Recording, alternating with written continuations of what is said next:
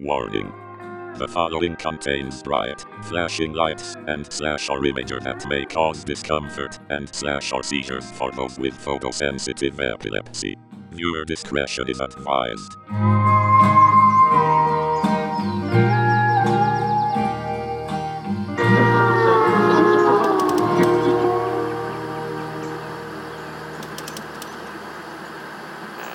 Well, awesome. We are back in studio here at the Suavecito headquarters. We have somebody pretty special to me here. Somebody that I've developed a weird relationship with. Raúl, welcome. Thanks, brother. Appreciate you coming out and picking me up and taking me to eat at a local fantastic place. Yeah, a birria. Yes. Man, it's a birria place right at the bottom of Libertad. Mm-hmm. It is a classic birria place. Pide los tacos tostaditos. And you have it's a crunchy tortilla. Man, and you called it because as we were leaving, there was more and more cars starting to pull up. That's the spot right there. We just hit it right at the start when it starts getting really busy. Before we, go into this whole process of figuring out who you are and you talking to us about what you do and what you're about. For sure. You are the son of immigrants. Yes, sir. And it's a pretty interesting place to be in right now, being that you're in Tijuana. Being somebody that comes from the mean streets of Chicago in a lot of ways.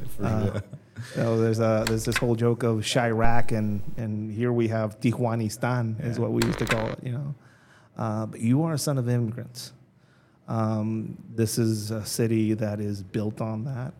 It's a place, they call it the corner of the Latin world. It's a place where a lot of families, a lot of people with hopes and dreams have crossed into the United States looking for that.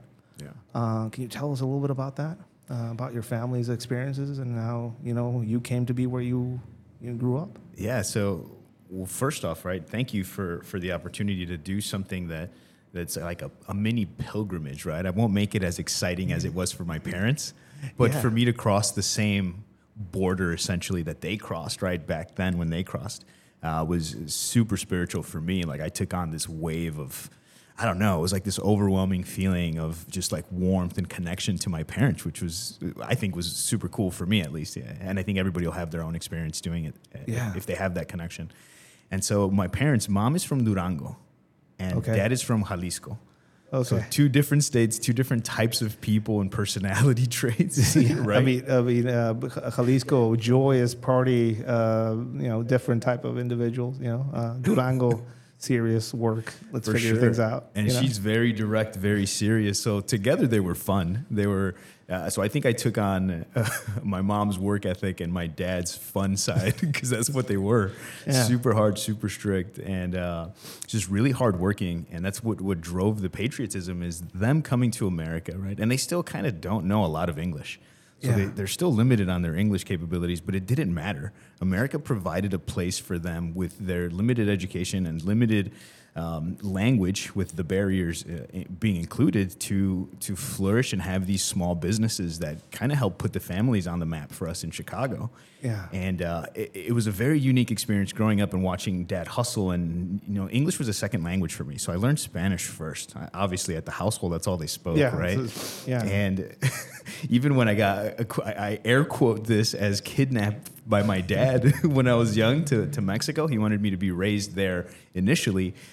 Even before that, though, the connection of them being able to be there, they were so excited to be American, or to be in America, right? And they look forward to getting their green cards and being citizens. And I remember how excited they were as they spoke about those events. So it did drive this sense of patriotism, which later on in the future drove me to like military and service to the community. But what made them leave? What made them leave Mexico? It was that same hope and aspiration for something better and something bigger. So this is they probably left back in the 80s? Earlier, like 60s, 60s, 60s, 70s, 60s, 70s. So for people, migration waves from Mexico have come and gone for different reasons. Economic reasons. people looking for a better life, people just seeing stories of people making it on the U.S. side. And recently, a lot of those waves have come from people that are just completely there's no safety to be guaranteed in some of these communities to move up there. But your parents basically were looking to create a better future for you. Yeah, I think the safety aspect wasn't that big then. I think it was the wave of reform, like, hey, let's go to this America, this new place, let's do cool stuff. I think it was still like very hippie-esque, right? Big hair.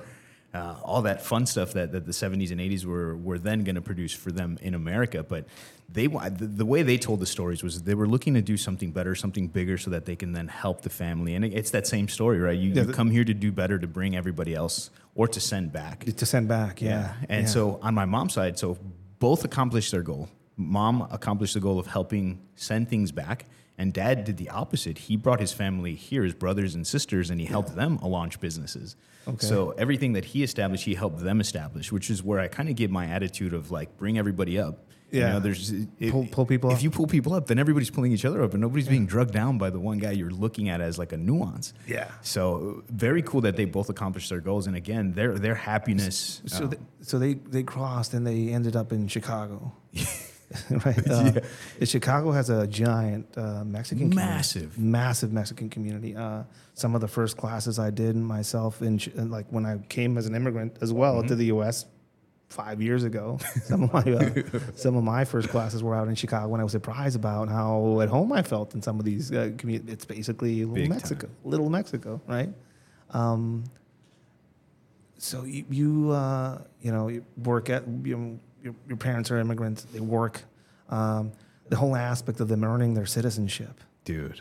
What was that? Witnessing that. I mean, you were born there, but witnessing them going through that process. I mean, I went through that process. I'm going through that process myself. I'm a permitted resident. I'm going after my citizenship. Yeah. But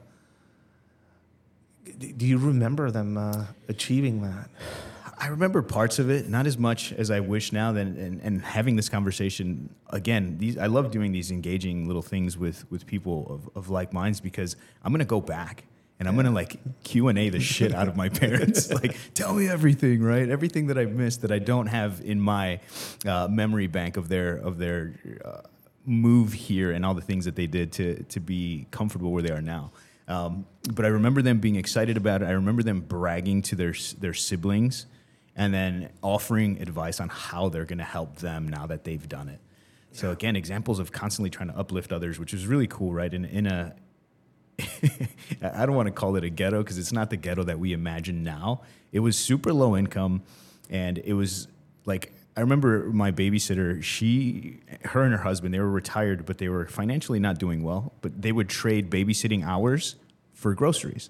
Wow. Yeah, that's how they babysit us. They babysit us, and my mom would bring a carton of eggs and some hot dogs that they can chop up. This is Chicago, by the way. It's in Chicago. We're in Chicago. Yeah. There's a Mexican community in Chicago. Yeah. And or they would bring a pack of tortillas one day, and some tomatillos for some salsa the next day. Bartering. And it was a barter system for babysitting. It was freaking rad. And I remember learning to eat out of sartenes, the pans, because there were no dishes. Like the guys, they didn't. It was a really interesting growing up. But again, the idea that they were so happy to become citizens that they wanted to bring everybody along, and their pride led to like this pride in country. They were proud of Mexico. They were proud to be Mexican. Yeah. But they were also proud to be in America, and that the struggle wasn't the way the struggle was for people who didn't want to work. Because that was a big thing in the communities too. You had your lazy drinkers and smokers who didn't do shit. They were after the government money. Yes, and then you had the hard workers and hard chargers, and then that was always the clash, right? You'd come home and be like, "Yeah, I stop Pepe hanging out drunk again." Yeah, when he's 25 and he could be hustling harder than us, Now, witnessing your immigrant parents achieving their dreams, and basically. I think in a lot of ways we are our parents' wildest dreams. Yeah. In a way, if we are true to ourselves, that's who we want to be. Our parents' wildest dreams. Seeing their joy and pride of becoming Americans, basically. Yeah. What did that mean to you as both being that whole aspect of your Mexicano heritage. but there's this concept of being an American, right? That is now you're born into it. Yeah. What is that like? What is that that split in you like? So it's comforting and it's exciting because there comes this like ultra sense of purpose almost, right? And like you said, like if we're our parents' wildest dreams and they were so proud to become American, and it's funny that you put it in that phrasing. I was like, oh shit. So what I was actually doing now, like using that as an anchor of understanding into their dreams. If they were so proud to be American, what can I do to one up how proud they were to become Americans? Yeah. And that's kind of, again, it leads us to the future with the military, where as soon as I started to catch on to like their patriotism, their love for the country, I was like, well, how can I make it even better? What will make you more proud of America than an American-born son in the military, right? Because I saw how the Americans, the white America or the non-immigrant Americans, how much they valued service at that time. Yeah. It was like this thing. Yeah. Like, also, people need to realize Mexicans are very conservative, big time, very conservative, and again, a lot of us when we go into the U.S., the military fits. Yeah, it fits some of the aspects of how we come up and how we bring people up. Well, so you saw in the military an opportunity to basically make them proud, and also to find your own way. Well, I was kind of, to go back then, right? I was like, I wasn't able to find how to make them proud normally. Yeah, like I was kind of a bad kid. You're not gonna show up with valedictorian. You're not gonna do any of that. No, none of that. My sister was the smarter one. Not that I wasn't smart, because school was easy, and I think that's why I brushed it off. Yeah. So I was able to achieve the grades that I wanted, and then I was just kind of like, meh, this isn't enough. I'm gonna go fuck around and do some other shit somewhere else, right? And that's kind of where all the illegal stuff started happening, which is great learning experience. When you say illegal stuff, like when you were a teenager, like your late teens? Early teens. Not even late teens, early teens. Again, a very Mexican community, right? And was there a gang culture out there? There was. The gang culture, it was very protective at the time. So like even the parents that didn't have kids in gangs, they would let you be around them. But when shit got hot, like you started hearing screeching tires and things like that, and bring you in. They were like, all right, you need to come inside, or don't be around, these dudes when this is going on. And so they would bring you to the house, or they'd call you to the front, and then they'd unleash you again. So like here in Tijuana, growing up, my mom would walk around and he would get some of the cholos in the community and say, hey, watch out for my kid. Yes. You would get some of that stuff over there? Yeah. Because they're bad guys? Yeah. They're part of the community, though. Like, right. Hey, watch out for my kid. Yep. Don't mess with him. Watch out. And that was the case, man. There was people looking out for each other, and it was very much, I said it somewhere, it was very much West Side Story, but Mexican version, right? Mom yelling from the third floor with a spatula, right? Yeah. And then another mom echoing it down. And then finally, one of the street dudes like, "Hey man, your mom's calling. Get out of here." It was a very interesting time, but it was cool at that age. So I wasn't gonna make them proud doing street level shit, right? Yeah, you weren't gonna being a little scandalous, a little shitbag. So what type of shit will you get into? Dude, and for not being a gun city, guns are like the biggest thing in Chicago. Right, in all the communities. There's guns everywhere, basically. Everywhere, and everyone has one, and it's not even like frowned upon in the gangs, right? Like back then, was it about what was the violence about? Just territory? It was all territory. It wasn't even drugs. It was all muscling to own like pieces of land, right? Okay. And they didn't fucking own shit, but they were fighting for it. These turf wars, right? And it was all about like tough guy energy. The drugs weren't really a prevalent thing because there wasn't a lot of drug use in our community. And the drugs that were there, what type of drugs are we talking about? It was probably cannabis the most, right? Weed. It was weed.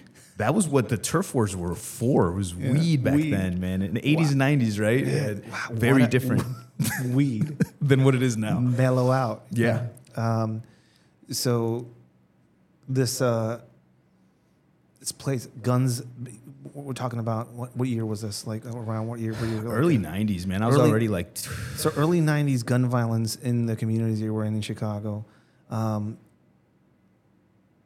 it's been happening. It's been going on for years, basically, is what we're saying. Yeah. It's just changing. The faces behind the guns, or the faces behind the guns and the violence just change. Yeah, and here's a little secret into Chicago violence. Not so much now. Now it's sporadic. And you don't know where the violence is going to come from. Yeah. Before, the violence was isolated. It was in pockets and neighborhoods, right? So it really didn't affect downtown. It didn't affect the more affluent areas. It was more in 1 by 1 block radius, like where two gangs had intersecting lines of territory. Yeah. Or there was a crossover as to who was going to control the territory for sales, right? Yeah. So the violence was very isolated, but obviously the news highlights exactly what they need to highlight. So it looks like all of Chicago is burning down, which now it is. Now everybody that I know that's on the force there is like, dude, there's nothing we can do. Like this is out of control. It's uncontainable. Yeah, now it's lost its ability to be controlled. But back then it was just that. It was, and I remember going into these dilapidated houses, man, that smelled like mold. They were like rotting inside, and my buddy's like, all right, man, boost me up. And I would boost him up. And he'd move like a roof panel, and he'd grab a double barrel shotgun with electrical tape on the handle, right? And like sawed off little thing. And then he'd pull out a little revolver, and it was just rusted out and nasty. And he's like, all right, we got to take these for the guys, and we got to dump them in the lake. So we had this very specific spot where we were underage. So if we got caught with them, it wasn't going to do anything. Yeah. And I thought it was fun because I was with my buddy who I thought was my best friend. And to me, he's my best friend. He was a great guy, right? Now I believe he's sitting somewhere doing a life sentence for smoking a couple dudes, which is interesting turn of events, right? Yeah. Two best friends exactly on the same path, one choice. But I remember chucking these guns into the lake and then being like, all right, now what do we do? Oh, well, let's go back and see what else there's to do, right? Yeah. But we used to play, we didn't know it till later, but we were playing lookout games by being agile. Yeah. So we would jump roof to roof.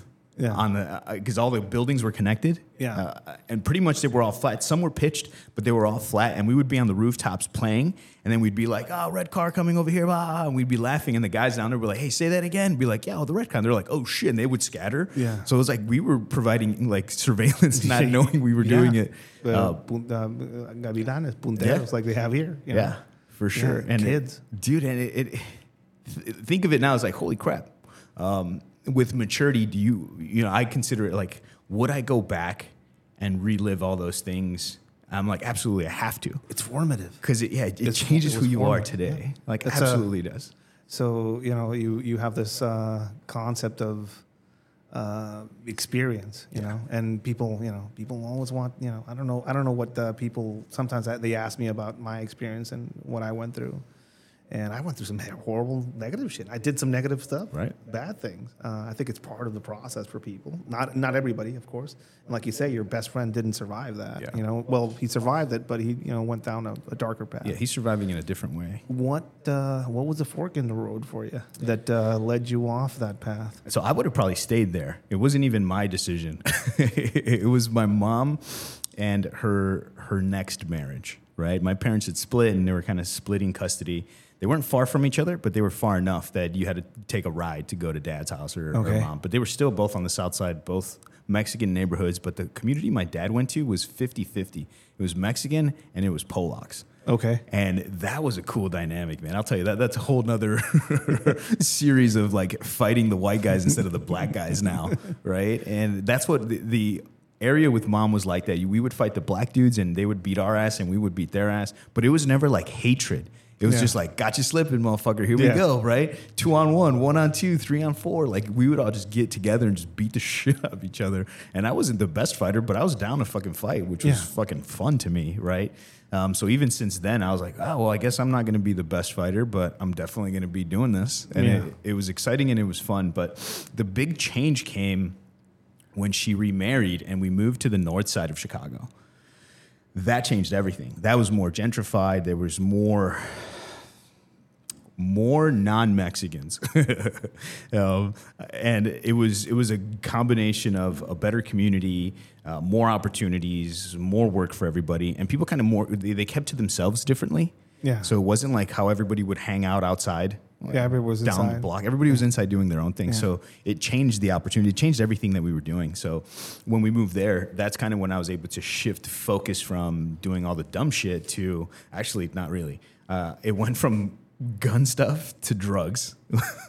And I remember, man, I still remember seeing some of the most beautiful cocaine I've ever seen in my life. Oh, yeah. Like scaly, green, yellow. It like when you moved it in the light, it had scales. It was, God, it was I'm not saying it to like romanticize it or make it glorified, but I've never seen that quality ever. There's historically been a pipeline from Sinaloa straight to Chicago for decades. So makes sense. And I remember a little bit of time, right? We won't spend too much time talking about that, but I remember the trocas blindadas coming out beautiful, right? Really well paint jobs, all this badass shit. And that's how we would get stuff. So the connection was easy to make, right? And I've heard you talk about Chicago a lot, and there is that connection, man. Yeah. But I remember this, it was pristine and the most beautiful. So for a little bit of time, that was a good source of income and spending. And there's nothing to show for it, right? Because you get it, you spend, it's gone, and it's over. Yeah. And that's I think that's the design of that, right? Yeah. So if you do have kind of a diminishing mindset where you're just going to kind of stay there, then it's easy for them to keep you as like a Foot Clan, foot soldier, right? Yeah. Until you take the fall for some shit. Yeah, you stay on until you're not useful anymore. Yep. And so for me, it was a little bit of that. It was a little bit of still having fun at school, sports, getting into punk rock, so I went straight from Mexican music to gangster rap to punk rock. Yeah. I get it. I get it. I mean, my playlist is Chileno, and then we'll listen to some Exploited, For sure, man. It bounced back and forth depending on who you were with. And then hormones kind of kicked in, and I was hightailing it after Las Güeritas. All the white girls that I could find. So this is where the rock music came in, right? So that's dangerous. That's dangerous, dude. Peligroso.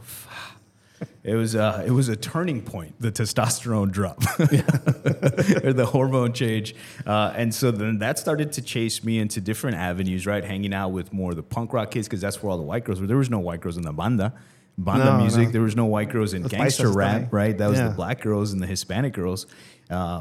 But so that led me in one direction, and then for a long time, a lot of bad decisions were because of white girls. I mean, peligroso.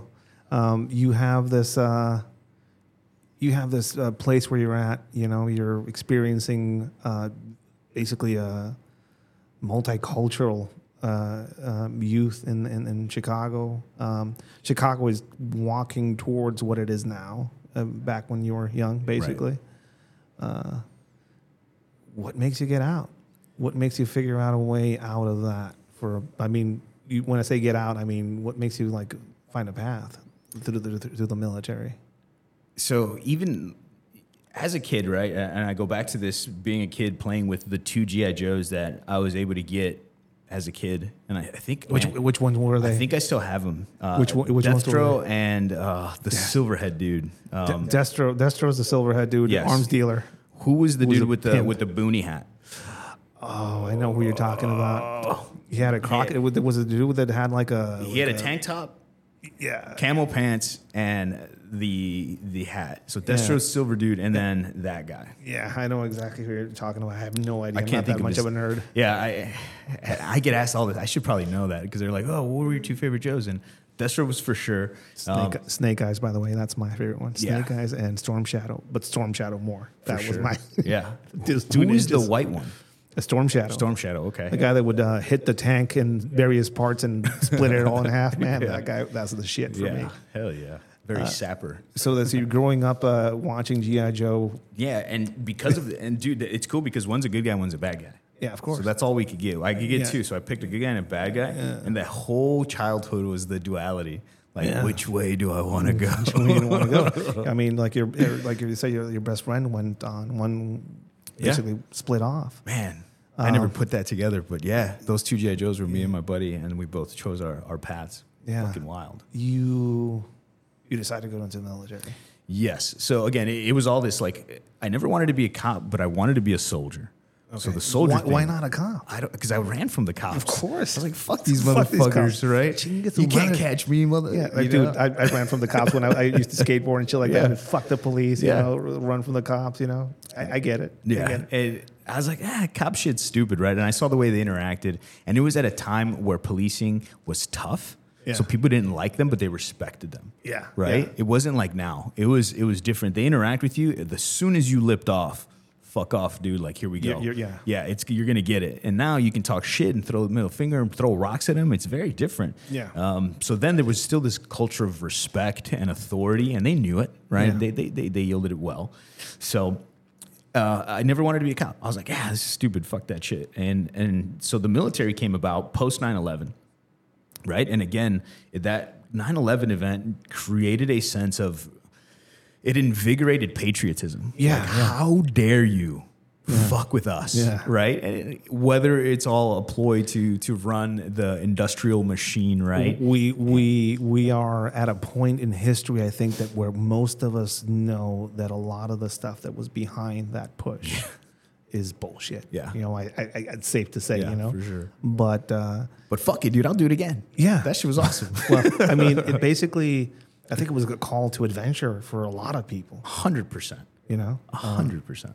So many of my friends that are kind of around the same age group that we are, that was their origin point. Even, I did not participate in the war on terror, but the 9/11 attacks basically put the economy in the toilet, which made me have to changed the world, man. It made me have to look for work, and all I could do was go into government work. Yeah.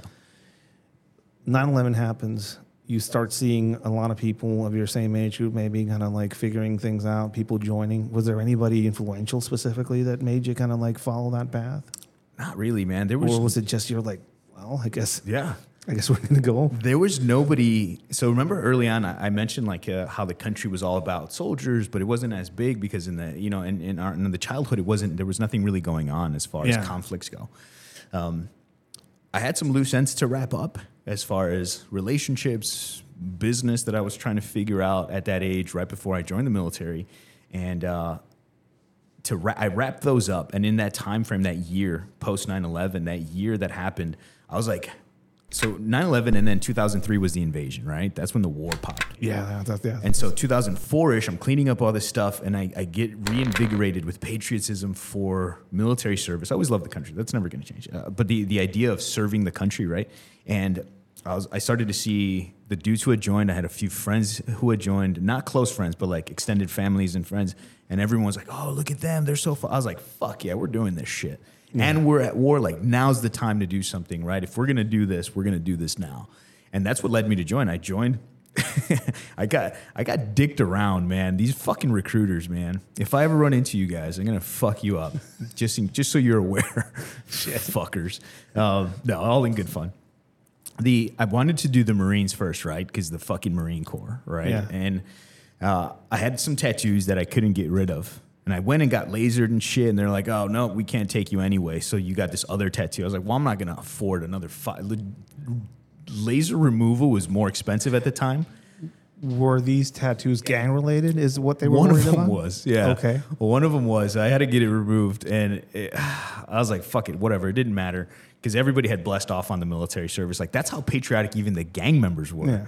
Like, all right, man, go do your shit. Yeah. You don't owe us anything. Yeah. Carry on. It's fascinating that now, recruitment as it is now, they'll take anybody. You can go there with face tattoos and shit, and they'll take you. I'm like, fuck. It's a pretty fascinating change. So the Marines didn't want me because of the tattoos, and the Army guys next door were like, fuck, we'll take you. We'll take you right now. What do you want to do? Where do you want to go? They didn't tell me about the potentials for like rank or bonuses or anything that I can get that would help me out, right, a little bit. Yeah. They were just like, yep, sign right here, motherfucker. 4 months later, boom, I'm on a fucking airplane and then a bus ride to start basic training. And then that kicked off from there. I was in training, and then it was maybe a year before our first deployment. So then we launched. And so you went from, this is what I want to do, a year until you were actively training for what I wanted. Yeah. Okay.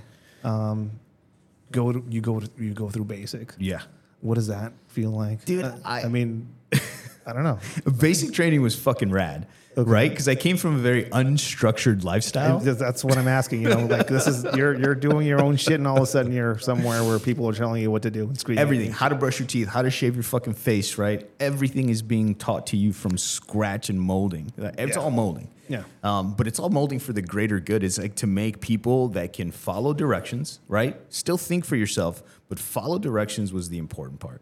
And how can we make you follow the stupidest directions so that when something does make sense, you don't question it? And I think that's the programming. Like, you're going to do the dumbest shit. You're going to brush your teeth backwards because I said so. And you're like, that's the dumbest thing ever. But then they're like, all right, check it out. That hill's got bad dudes. This is how we're going to attack. And you're like, yes, that makes sense. Yeah. And all of it is connected, man. The psychology of training soldiers is amazing. And I think it costs something like 90 to 100,000 per soldier. US dollars to get them through basic training and spun up to be somewhat effective, right? And it's an investment. It's a huge investment. There was 40 of us, 4 companies of 40 dudes, like one go. And then there's 100 buildings full of these motherfuckers, right? So basic was fun for me because it was the structure I never had. I don't know if I needed it or not, but it felt right. So, like, that's interesting you say that. Like, for me, when I went through my own training, I went through paramilitary training. Right. The people that trained us were the GAFES. Basically, the guys that turned into the Zetas were the guys that trained us, right? Yeah. So they said, pan y verga, and no hay pan, the bread and dick, and there's no bread, But I remember when I was going through that training and having them basically treat us like dog shit. Yeah. And, waking up, marching, fucking running around, doing all this shit structure. There was a masochistic thing in me that was like, holy shit, I've been needing this in my whole life. I've never had this before. It gave me I felt like I was being whittled down to my basic components. Yeah. And there's something special about that, right? To be able to know yourself that far, that low, right? Yeah. And then to come back out of it. It's like, man, it's a death. Yeah, it's a death in a way. So whoever you were before that training was, you die. Yep. And you become something else. Yeah, you go through that basic training, and are you excited to is everybody there like, let's go? Yeah. So what is the energy like? So the energy was definitely big dick. We're going to fucking fight. We want to fight because we enlisted into a combat arms job. Okay. Right? You signed up and you knew you were going to fucking do some shit because it's part of what you signed. Like, you could have been a mechanic, right? Infantry, you could have done this or that. You get to choose with the Army for the most part, right? Yeah. Based on your scores. And I chose Cavalry Scout. So it's like reconnaissance, small unit tactic stuff. We get made fun of by the infantry a lot, and we make fun of the infantry a lot. It's this back and forth-ish.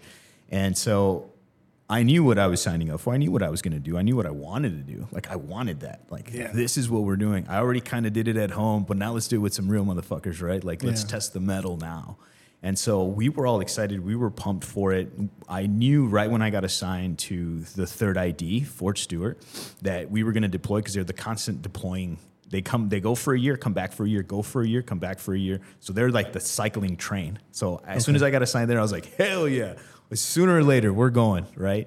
And the energy was high because of everyone understanding why they signed up. Pretty much that was a consensus. Like, we want to serve, motivation. We want to go fight, we want to do this shit. So everybody was on the same page, which was fucking rad. Which I can't imagine what it's like now where nobody has a purpose. Yeah. Well, mind you, you were in a perspective, you weren't hearing the things we know now from there or the politics or the things that were found out later. You were just, they fucked with us. We're going to go. Payback is basically retribution was probably at the core of most people's motivations back then. Fueled by revenge. I mean, retribution. There's something to be said about it.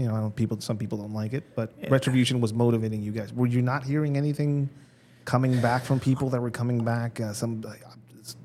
If we weren't fucking listening because we were on our path. You were blind. And I'll be fucking honest right now, and my girl will probably hate that I say this shit. If another fucking war kicked off and we had to go, I'd fucking go. Like, it's one of those things because you're going to need real people right now, right? Not the batch of what we currently have available. There are some good dudes, but you're going to want the old crusty dudes to come back and help a little bit, right? Yeah. Because that's what saved us. Yeah. Post 9/11, the guys coming back started to save the guys that were then going on their 3rd, 4th trip. Yeah. There's something to be said for that collection of information, right? The warrior tales. You can't replace that. You can't replace an individual that goes out there, experiences, and training is what it is. Sure. But it doesn't approach experience. Yeah. All the tactics changed. Yeah. All the tactics changed because we were training to fight jungle warfare or Russia. Those were the 2 models we had in training when I was in. Yeah. And then we start fighting a completely different animal, a completely different terrain, right? And that's why it took so long for us to get the right vehicles in place and have better tactics. Adjust to the battlefield. But then you're fighting, it was unconventional the whole fucking time. There was no dudes in uniforms. It was all dudes in tank tops and T-shirts, and you didn't know who the fuck was what. And it was just it was an interesting experience that I think and again, she's probably not gonna like that, but if something kicked off, I'd probably go again and do it, knowing that it's all fucked up. I don't think it was that bad. I think the preservation of life for our guys was cool. The brotherhood you build, you'll end up wanting to do it for them. So that's an interesting thing that I hear a lot echoed when a lot of people that go through that process. People that have never gone to war or never been in conflict like that will say, well, you're fighting for the government, you're fighting for a little military industrial complex, and they'll have all these opinions around that, which are valid. But people that are actually on that front line, they don't give a shit about any of that. You're fighting for survival with people around you. You're fucking splitting a Snickers bar with the dude that's on fire watch with you. You are living for each other. Yeah. And every single fucking thing you do there matters. Everything. And I think that is missed. People that have never experienced that won't get it. Yeah. Like, it's something super fucking simple, right? Like, here we do it for fitness reasons, like hydrating and drinking plenty of water. Dude, if you don't hydrate, your balance is off.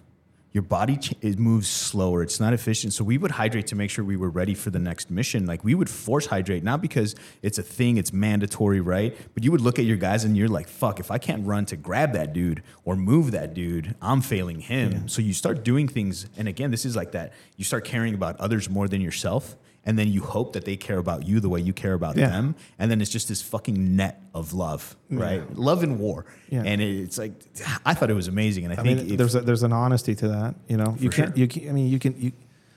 you know that in environments like that, a fucking narcissistic personality won't survive. Right. You know? Yeah. So even in that way, you're safe from it in a way.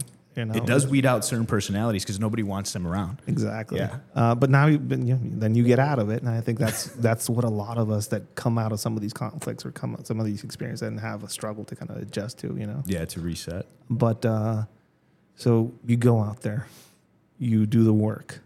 What was that like? I mean, the going from dealing, doing your shit, running around some Hot Topic chicks, to being out there in a place where nobody speaks the same language. People are fighting for their land, basically, and for their interest and local interest. You are the. I mean, if we're honest and we think about things, I mean, I'm not going to talk about politics or anything like that, but you were the villains in their story. Absolutely. Villainy is a weird thing to kind of think about in that context, but you're a villain there. You're an invading force. You're a villain. You are doing things for your own people, which in a lot of ways is admirable and respectable. Yeah. But the people there don't want you. Some of the people there will not want you there. Man, you can't even fucking blame them because half of them, or the majority of them, their land was being used as the playing ground. Yeah. But they didn't consent to it, and they weren't a part of it. Yeah. You know what I mean? Yeah. So we had all these fucking war fighters from the opposite side coming in to fight in this land, but the locals weren't part of it. Yeah. They would either have to choose whose side they were on, right? And we kind of forced it on them too. But they didn't want anything to do with it. Most of them tried to carry on with their lives like everyday stuff until something fucking blew up in their front yard, Yeah. Then they were like, fuck. And if it was our fault, now we made enemies. Yeah. If it was the other dude's fault, well, now we have allies. So it was always a give and take constantly depending on the situation. So it was one incident away with every person in that community from having a friend or an ally. Most of them were indifferent. Yeah. We ended up playing this game where we would pay off certain areas because we started to find out that the bad dudes were paying them to feed them information on our route management, where we were going, all those things, timing of things. And so we ended up just covering the cost. Like, well, fuck, if they're paying you, we'll pay you more. Yeah. Right? There's different ways to handle that battlefield. You go through that experience. Now, what ends it, though? Like, what ends that experience for you? Like, how is that concluded for you? Like getting out or like leaving the war scene? Yeah, leaving that war scene. Dude, leaving... So it's not over yet. Still going on in my mind. I'm just kidding. Kind of, right? It always lives there. Time is a flat circle. Yeah. You're there. You're here. Yeah. I was there just now. In my mind, I was like, fuck, I know you're there. Yeah.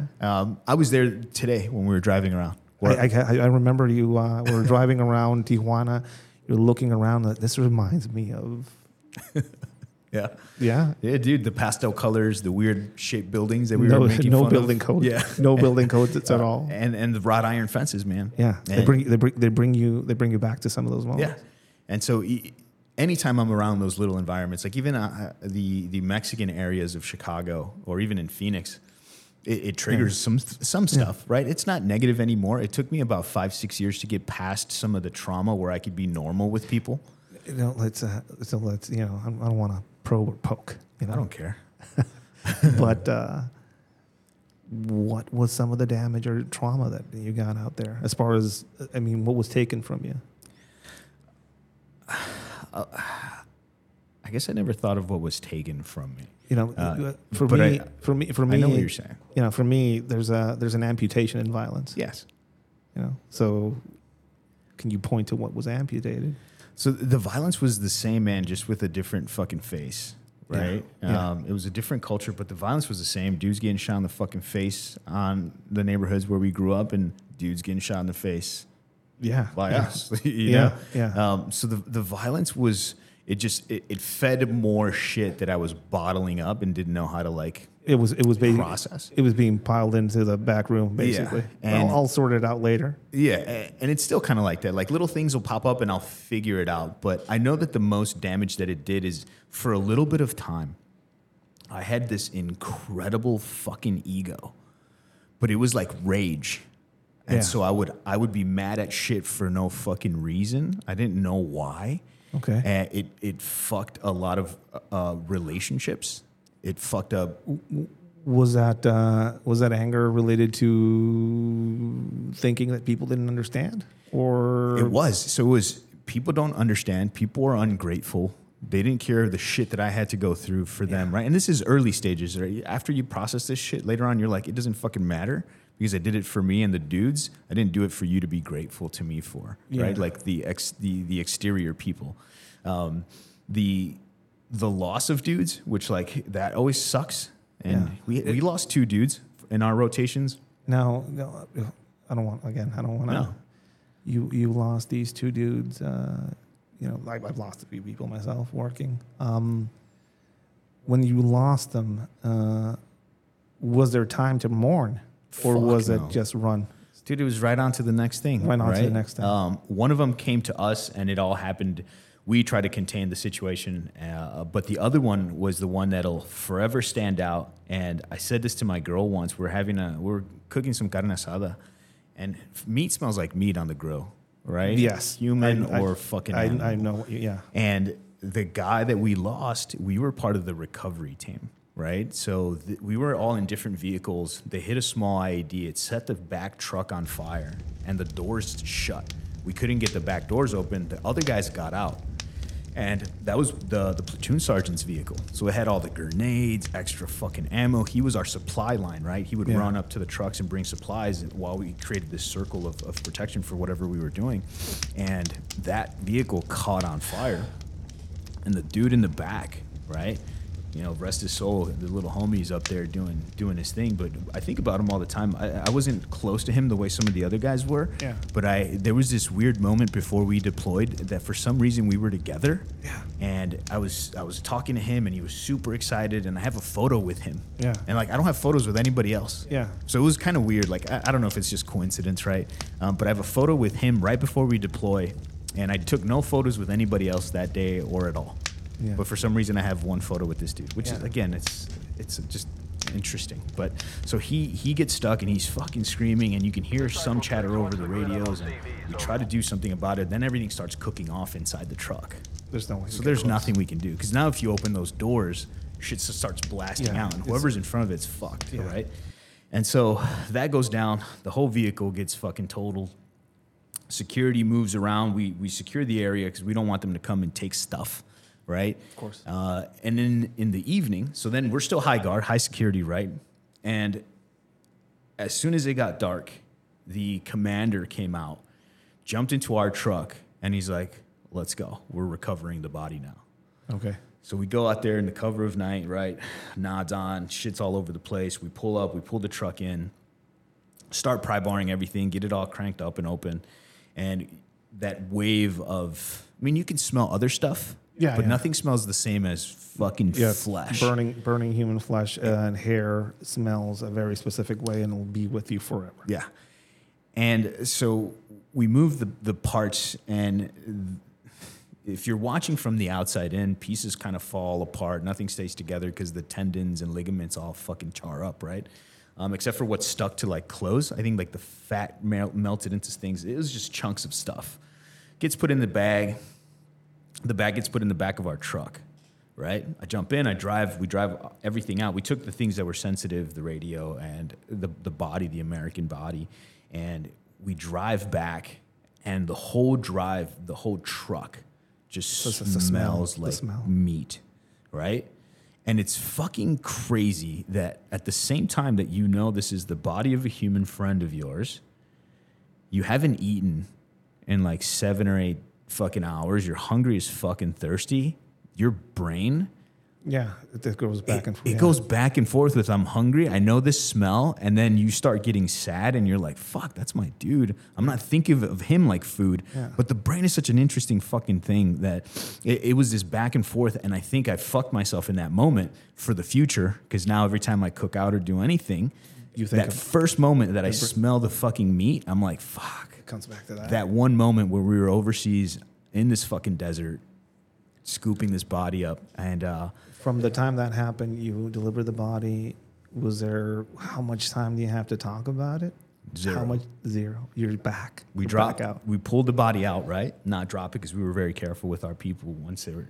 It was like a ceremonial thing for us to recover. I was like, fuck, let's go. I'm going with, right? Yeah. We recovered the body, we bring it back. And then that was they cut us off from anything related to that incident. They're like, cool, man, go shower up. Get something to eat, get something to drink, go talk to whoever's in charge to get you on your next thing.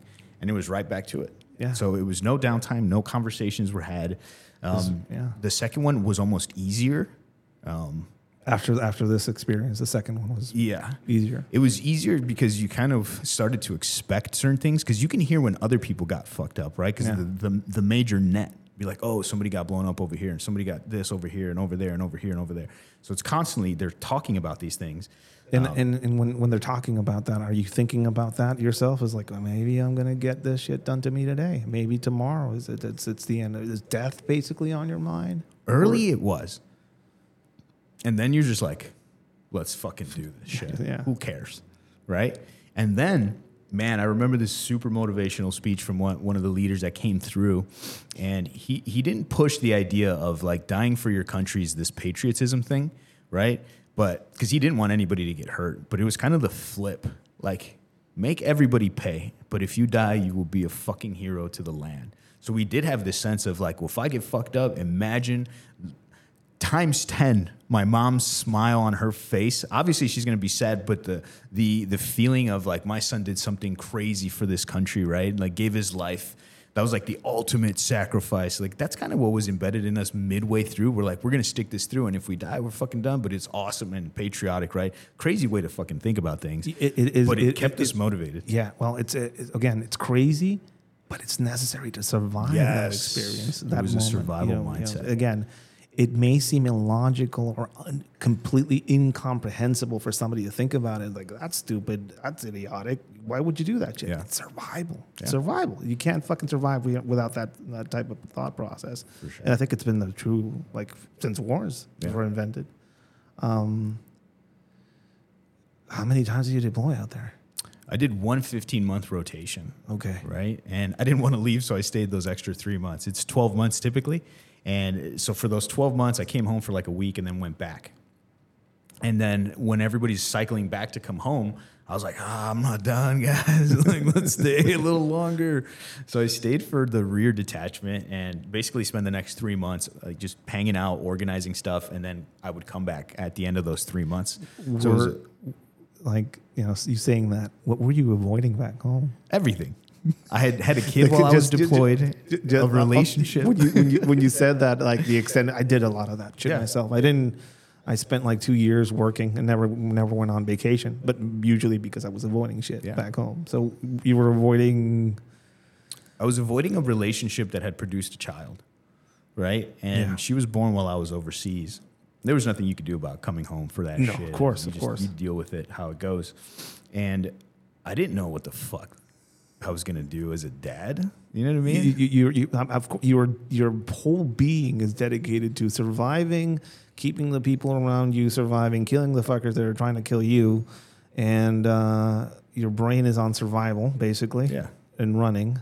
And all of a sudden, chill out. No, you're dad now. Yeah. So that's what you're running from. Yeah. That's what you're avoiding, basically. That's what I was avoiding.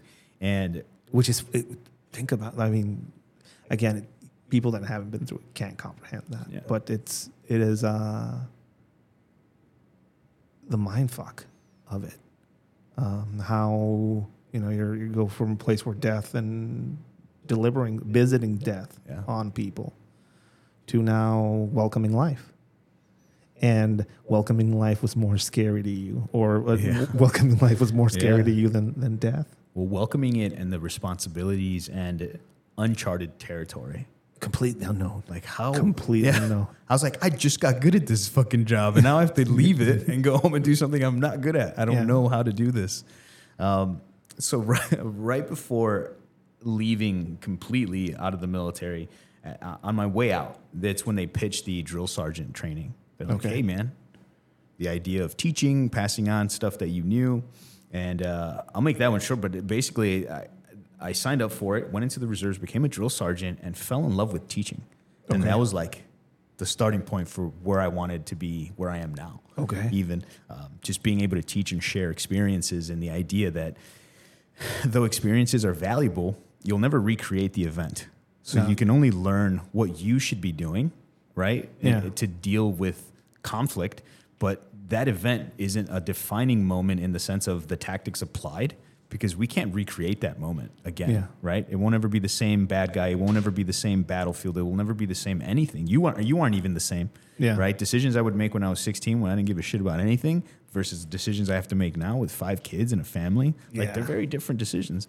Was there any, I don't know, like for me, not being able to go and now having, now you're, those that can't do teach is something you hear sometimes. Right. There, right. I hear that. Yeah. But was there any conflict in you with that?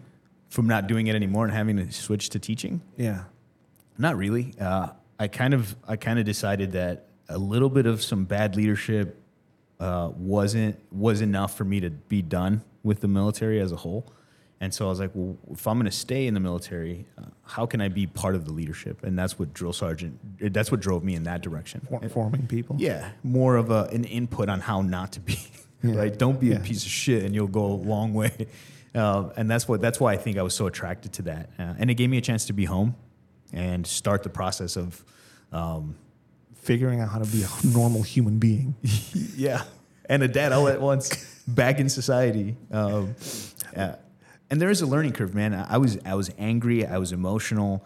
I didn't understand my feelings at the time. I pushed people away. I broke relationships. Self-isolation. Big time. Self-isolation while being with people, which is even worse, man, because they're with you physically, but you're like shunning them. Yeah. And it feels like I went back, and I didn't ask for forgiveness from these people in my life at those times, because I wanted them to comfort me with their acceptance of my apology, but I apologized because I was truly sorry I was a piece of shit to them. Yeah. And I wanted them to know. Yeah.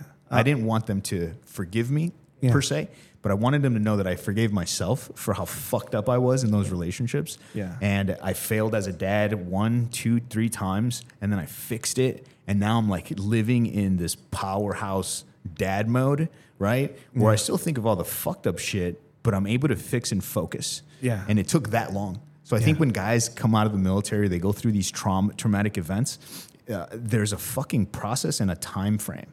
Like, you're not going to come back and just be a good dude. And even if it seems like you're a good dude, you're hiding shit. That is expected. It is expected. It's very cultural. For me, getting out of what I did cost me a marriage, and I was a horrible person coming out of it. Again, unprocessed trauma. Manifests itself in different ways. Yeah. Self-isolation, pushing people away. The ego aspect of it is an interesting one. For sure. people don't understand. People have no clue. Yeah. I did this, I did that. Nobody's patting me on the back. There's nothing that type of shit. I guess I remember going through myself. You know, what was your coping mechanism? You know, coming out of that. You know, you go into teaching, into forming people. You know, we all have, you know, our ways. Mine was 3 cans of Foster's, a beer a night to pass myself to completely unconsciously out. That was kind of one of my coping mechanisms. Yeah. Self-isolation was another one. I actually decided to go through my immigration process as I left because of my, you know, dire situation here. So it was a shit show. Yeah, it was a horrible shit show for me. Like, did you have anything like that going on? I did. I don't know that. I mean, I did the drinking. I did the drug use. I don't know that I necessarily have an addictive personality, but I have more of a understanding when something just isn't good for me anymore. Yeah. Right? And I didn't learn that till after I learned that I sucked at relationships. So it kind of helped me figuring out relationships stuff, helped me figure out myself in a way. And so though I was doing all those things and partying and spending obnoxious amounts of money and trying to impress people in different ways because my military service wasn't enough. So now I'm trying to like showboat with cash and be the macho dude. Jiu-jitsu and fighting and stuff like that was a big cope as well. Like that's where I was good for myself. But around society, I sucked, man. I remember crying, seeing veterans on the side of the road asking for dollars and shit. I'm like, how is this motherfucker on the side of the road? And you know, he did this for his country. I know what that dude did. And, you know, like it was a weird emotional time. But all the coping mechanisms, I think, were in pushing people away to feel something again, to feel the conflict of them saying, fuck it, I'm done with you. And now you're like, well no, don't leave me, right? Like it's like you cast a line and pull them in a little bit, and then you keep doing that. And that's damaging to people, man. Well, yeah, and of course it is. We do that because we're seeking something that we haven't processed yet. Yeah. And that's why I really enjoy getting into like the psychedelics and doing the illicit drugs that everybody's afraid of that liberate your mind and allow you to see things just a little bit differently. Did you do that like when you came out of it and you started going into this, you know, we'll talk about substances. Yeah. Was it something that was introduced to you by other people that were doing these? So I had done mushrooms and acid trips as a young man, right? Early teens-ish. Or late teens, actually. And so I kind of knew what they were like, but I didn't remember. And they were done differently. You know what I mean? Like drug use as like a teenager, you do it just to fuck around and have fun. Yeah. Now you do it kind of with like a purpose and some intent, right? You have some questions that are weighing you down, and I want to explore these questions in a state of mind that isn't normally the way I see things or feel things. Yeah, there's Terrence McKenna books, and people that have a little bit of internet is telling you a few things about these substances and what they're for. So there's more intention behind it. Yes. So basically, the intention change behind your use of these substances. Yep. Mushrooms. Yeah. What was that like? And so, dude, it's great. I have a log. I have a log that I kept, and I totally made it fun. And this was an LSD one. I totally had fun with it. Like, I was like, all right, I'm going to log every 30 minutes something of this experience. Okay. Right? And I did it kind of like a Star Trek captain's log, right? And it was so much fun. And so for 6 hours, I have these 30-minute intervals of descriptions as to what I was feeling, like the first onset of what it felt like when the body took effect, right? Yeah. The body buzz. And then what it felt like when like my eyes started to connect with the dope, right? And how the mind set itself apart from everything. And then seeing myself from outside looking in and inside looking out and all of those things together and in between. And then being able to like, it does feel like it's kind of like blowing you apart, right? You're like expanding out from the skeleton out. But when you're able to like reset it, then you can start pursuing the questions that you're after. Yeah. So first you have to learn how to take the drugs. Yeah. Like, right? And I hate using the word drugs and dope because it sounds negative, but they're just the words for what you're doing, right? Yeah. It's mind-altering substances. Mind-altering substances. There you go.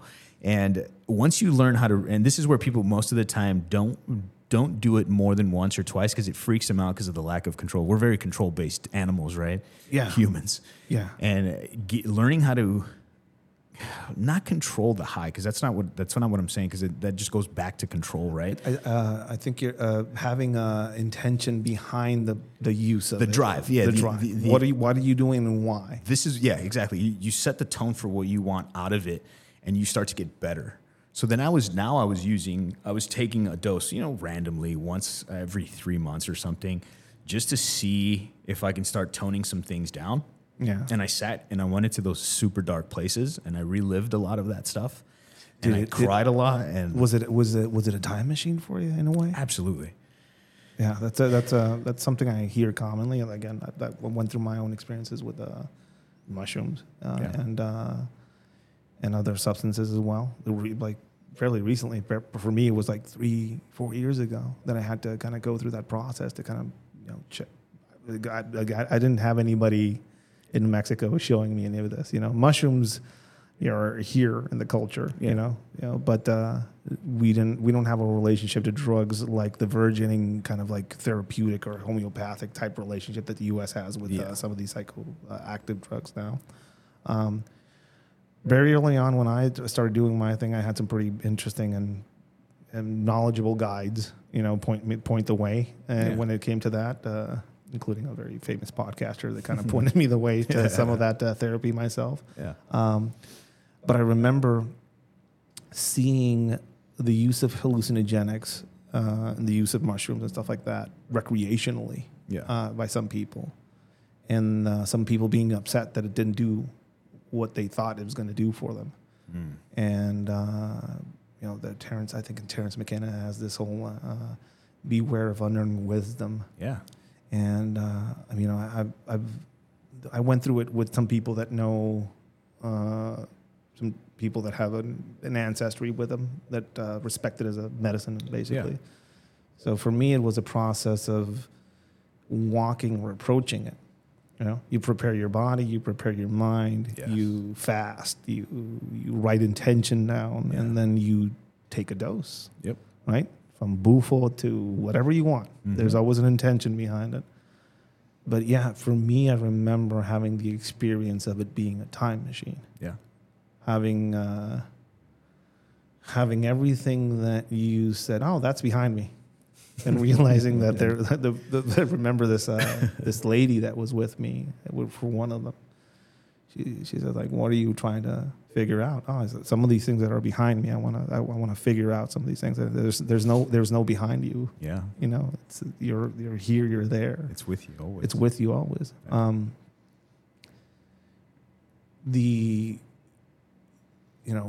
going back in time, figuring some of these things out. You see what you went through.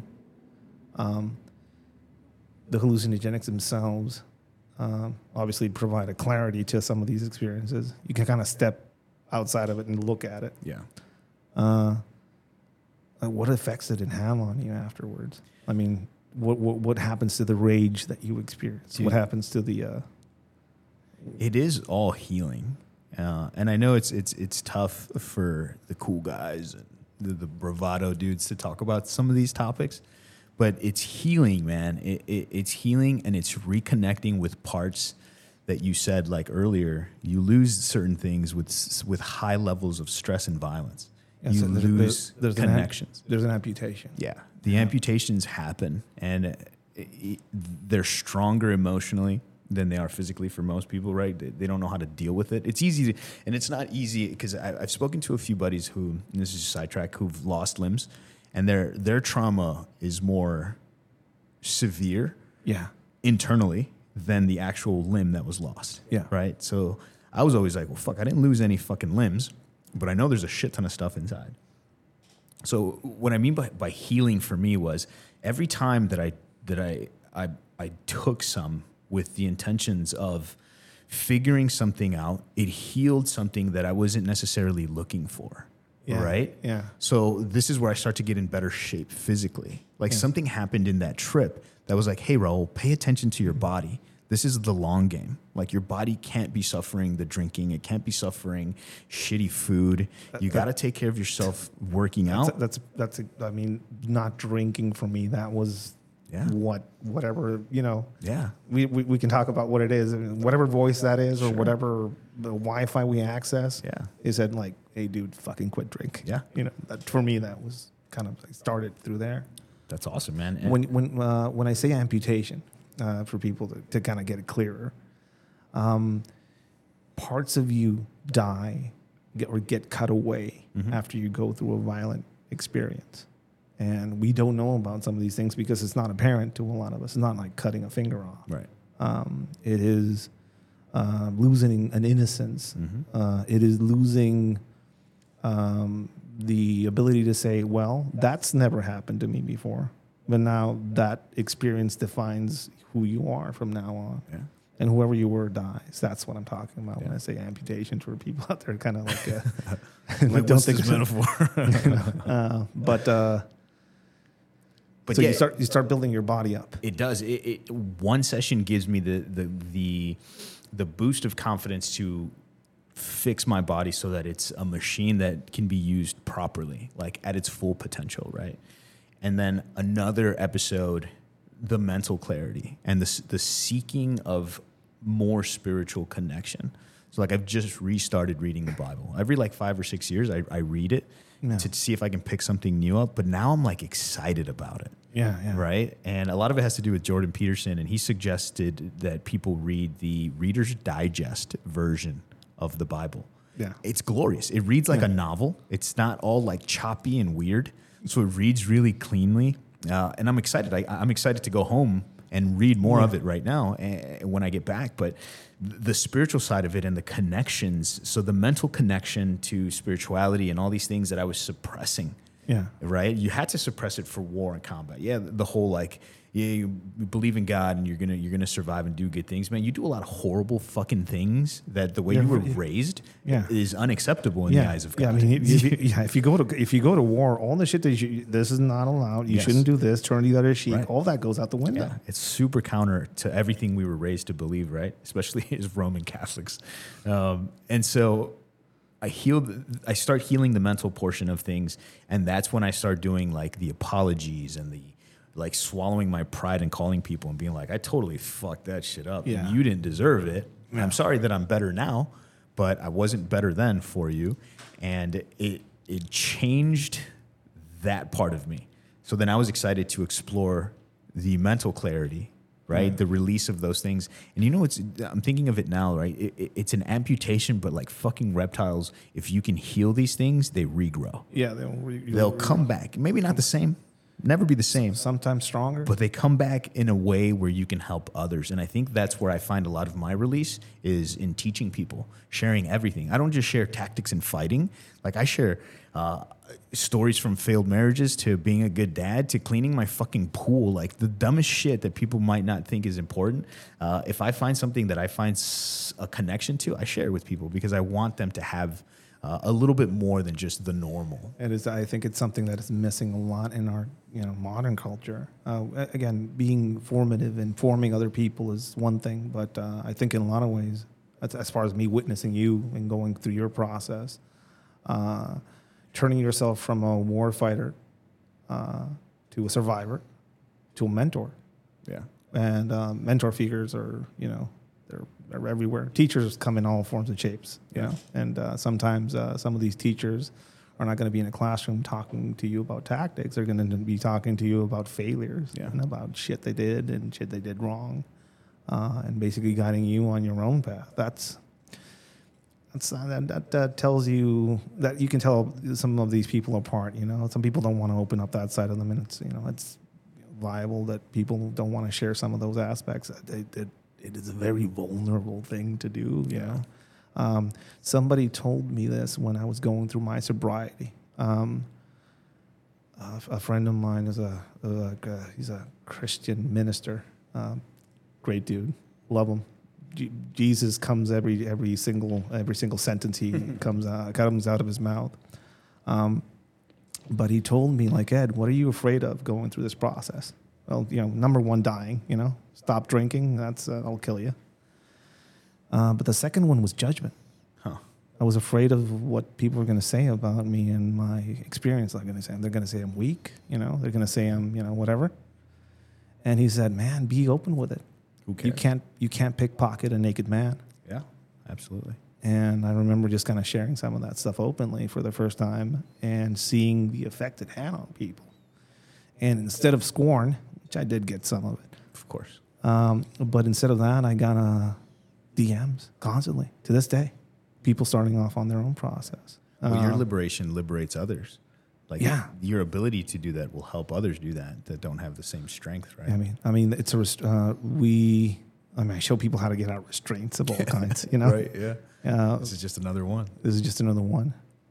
So, you exit the instruction side and you became a drill sergeant basically for a bit. You go through your process of healing and building your body up and stuff like that. What part of that do you go into law enforcement? So after some of those points, right? Yeah. Which is tricky, right? Because law enforcement, polygraphs, you can't have... Dude, I completely understand. I completely understand. They don't want people that will actually, be good at that job. So, They don't. Again, they want people they can... I use the word rely on, not manipulate, because it sounds better for them. They can rely on to do what they ask, and it's okay. I mean, I get it. Right? We're out. We're out. It doesn't matter now. We're out. But I remember having to take a polygraph, and I mean, some people fail those, some people don't. Basically, to me, if it was never documented, it never happened. So there's no need to. Of course. Profess the events. So it was whatever. And so I take the polygraph. I get into the police department. I never wanted to be a cop. I tell this story just loosely because I didn't. I was with the same person that I was with when I deployed and had the child with. And she was an officer. And she had filled out the application for me and did all that stuff. And I was like, okay. Okay, I get it. I get it. Yeah. So she basically wanted me to come back because I was already on contracting stuff. So I was like in Australia or in Barbados or Jamaica. That's kind of like my flow. I went to the cooler places. Yeah. And it was a good time. And so that brought me back to being a cop or signing up to be a cop. And again, it went through the same spiel.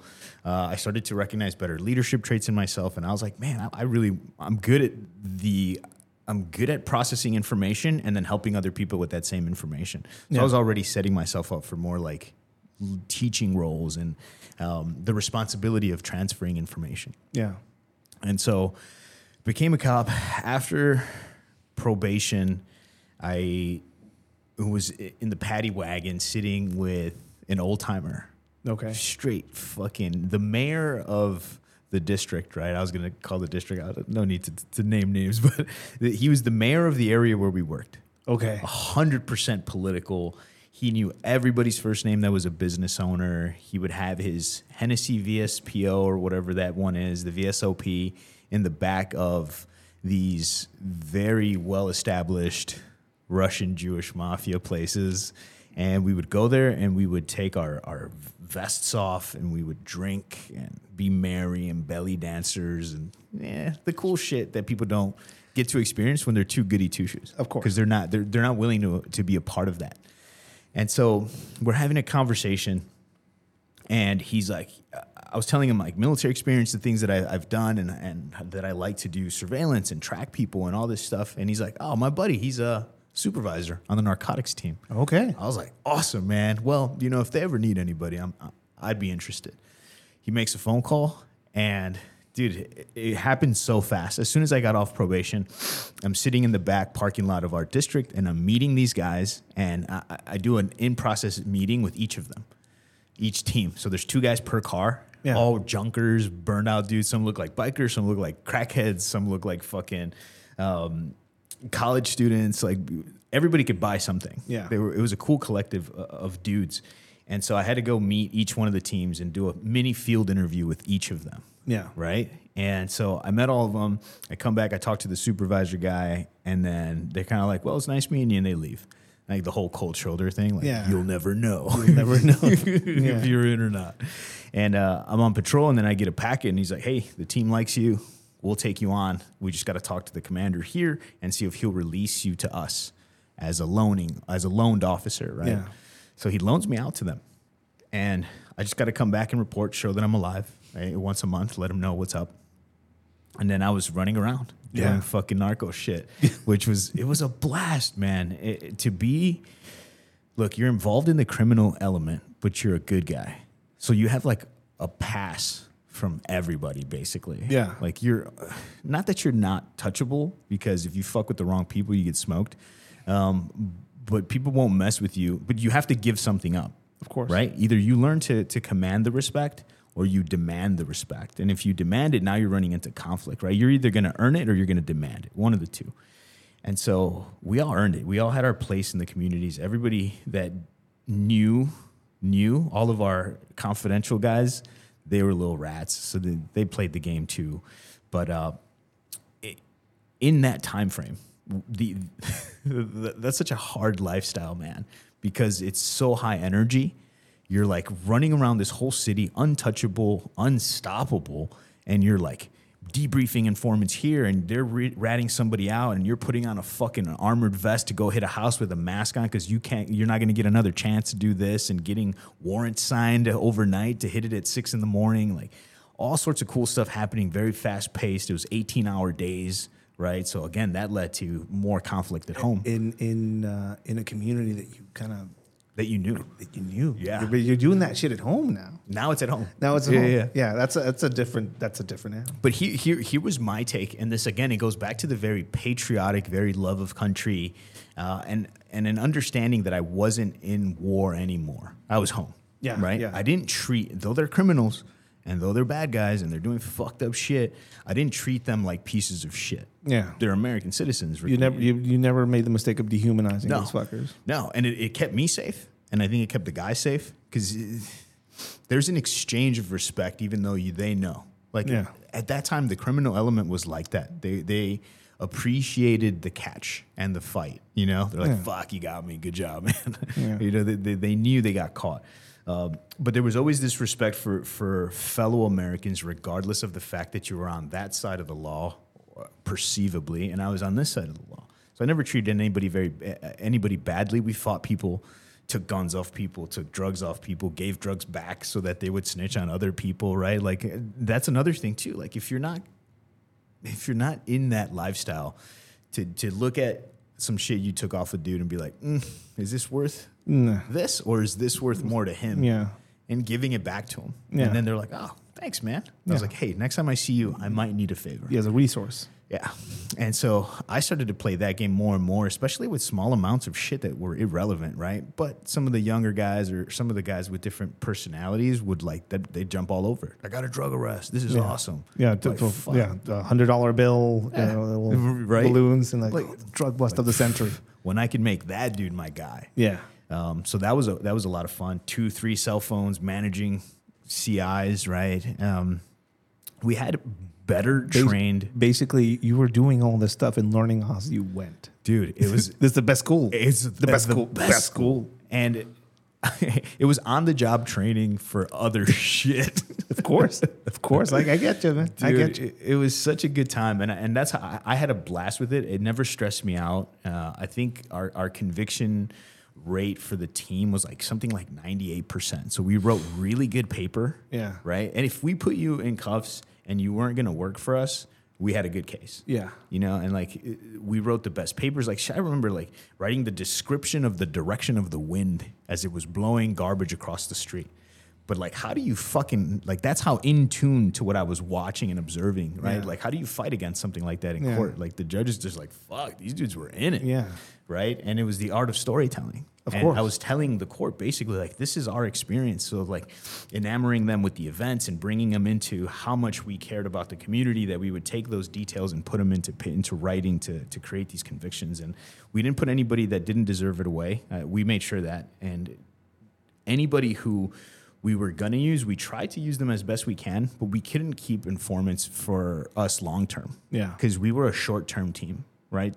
we usually 2 to 3 days, and we make a buy and a bust. Yeah. There was midterm teams, and then there was like the ghosts of the Chicago Police Department, like 3 to 9 month missions. Like you disappear for 3 months in the same city you live in. That's wild. That's insane. Those guys were like up there, top tier guys, and like these dudes, face tattoos, neck tattoos, like they looked like the guys, you know.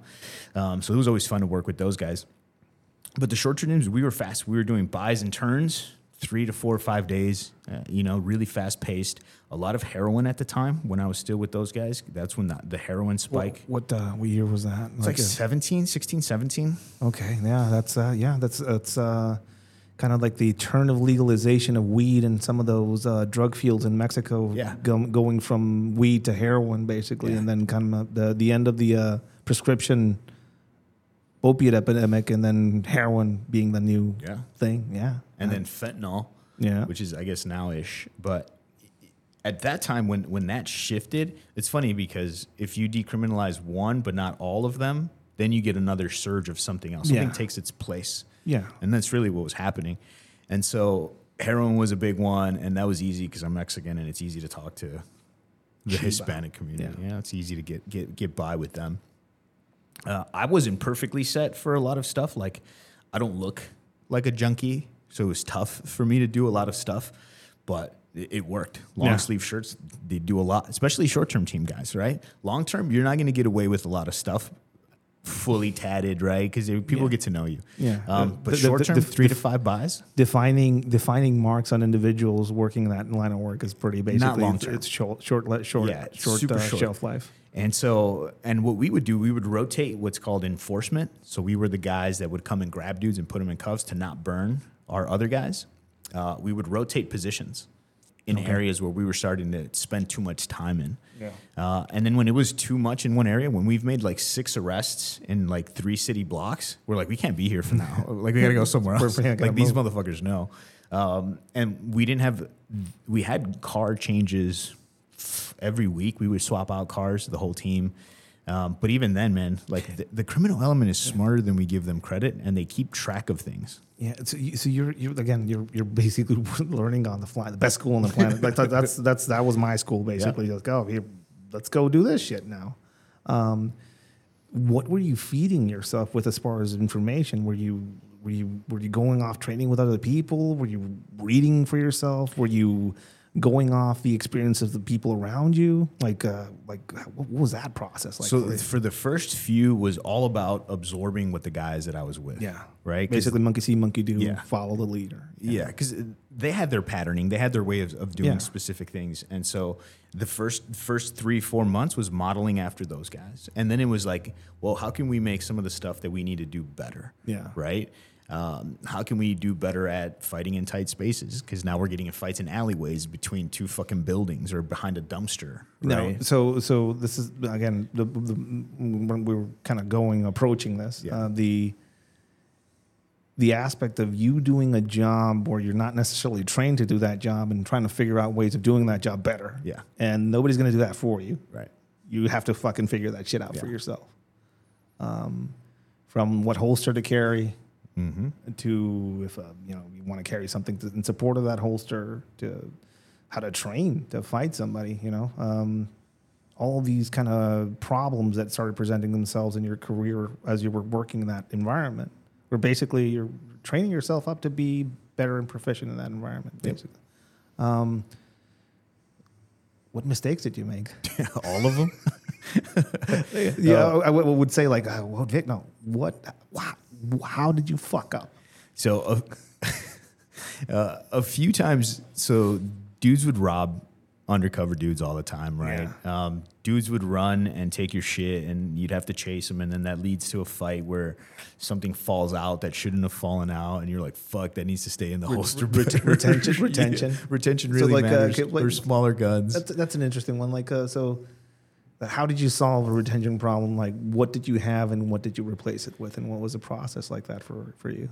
So a lot of stuff for me started to go deeper into a pocket. Okay. Right? So deeper like concealment. Yeah, because it's hard to conceal a police issued Glock 19 or 17 or anything like that. I remember we got Glock 17s and we were told to conceal them It only took I think a Marisol guy showed us how to cut them down into a 19 handle. Yeah. But this is before Instagram. This is early 2000s. Yeah. We didn't know shit. Yeah. So it's always fascinated me when people go through their process of kind of like whittling shit out and putting into the bare minimum as far as and this is basically what you now kind of teach, but so you deeper concealment options. Deeper concealment if you, and here's the difference in how it translates to now. Then it was for sure I have to go hands-on because I'm trying to arrest these dudes. You're trying to have to touch these motherfuckers. You're going into a confrontation. Yeah. You can't run the other way. Right. Avoidance is not is not an option. Yeah. Because we do talk about all those things. Of course. Those are the best options. Yeah, of course. But you can't, in a job setting, which it like hyper amplifies the need for good equipment, good tactics, good everything, because you're going to lose your shit. Yeah. And I remember picking up other dudes' guns, like our guys, running in unsecured holsters. Shit would fall out, and I'm the second guy running behind him, and he's running behind the other dude. And I would just yell at him, like, go, go, go, I got it. And I would pick it up for him, and I would put it in my pocket, and we'd keep going because we can't leave a gun on the fucking street, right? Of course not, yeah. And so he's chasing him, and those little moments of fuck-ups were teaching already. I was collecting data and information on how to make a better this job better, or safer, right? Yeah. There are programs. I know the FBI has a program for undercover guys and all this shit.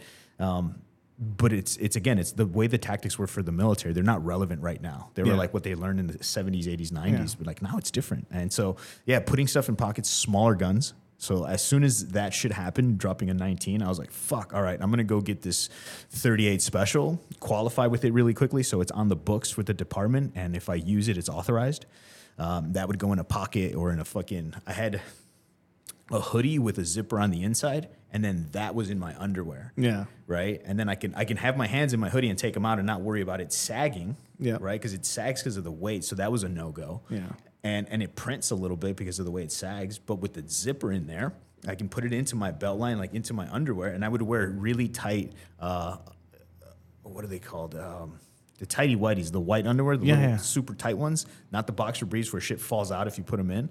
Basically, that was like a jock strap underwear pocket. Yeah. So they would go in there, and that would sit in there, and it didn't look like anything, and the sweater didn't do anything. And so it was easier to hold on to things that way. Yeah. And so those little tidbits of how not to lose things, and when once they know that you're a cop, they're trying to reach for stuff too. Yeah. They're feeling for guns and shit. They're trying to disarm you because.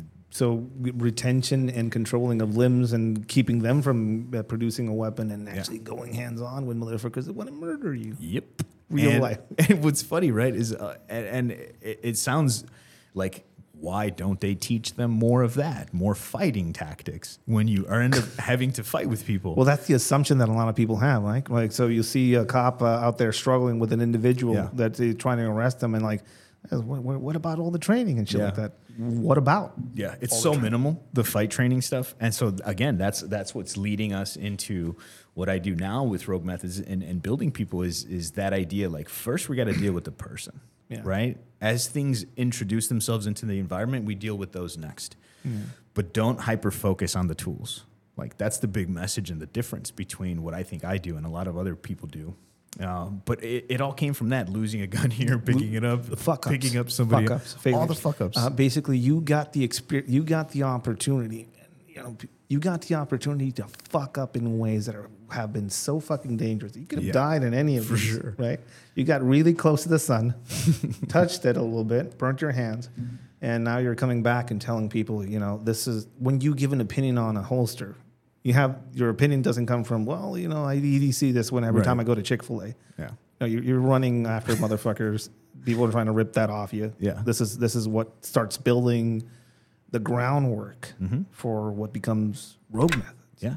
Can you talk to us a little bit about what Rogue Methods, basically how it started, how your training company and basically your classes kind of started? Yeah. Again, a lot of them stemmed from all those fuck up moments, failure.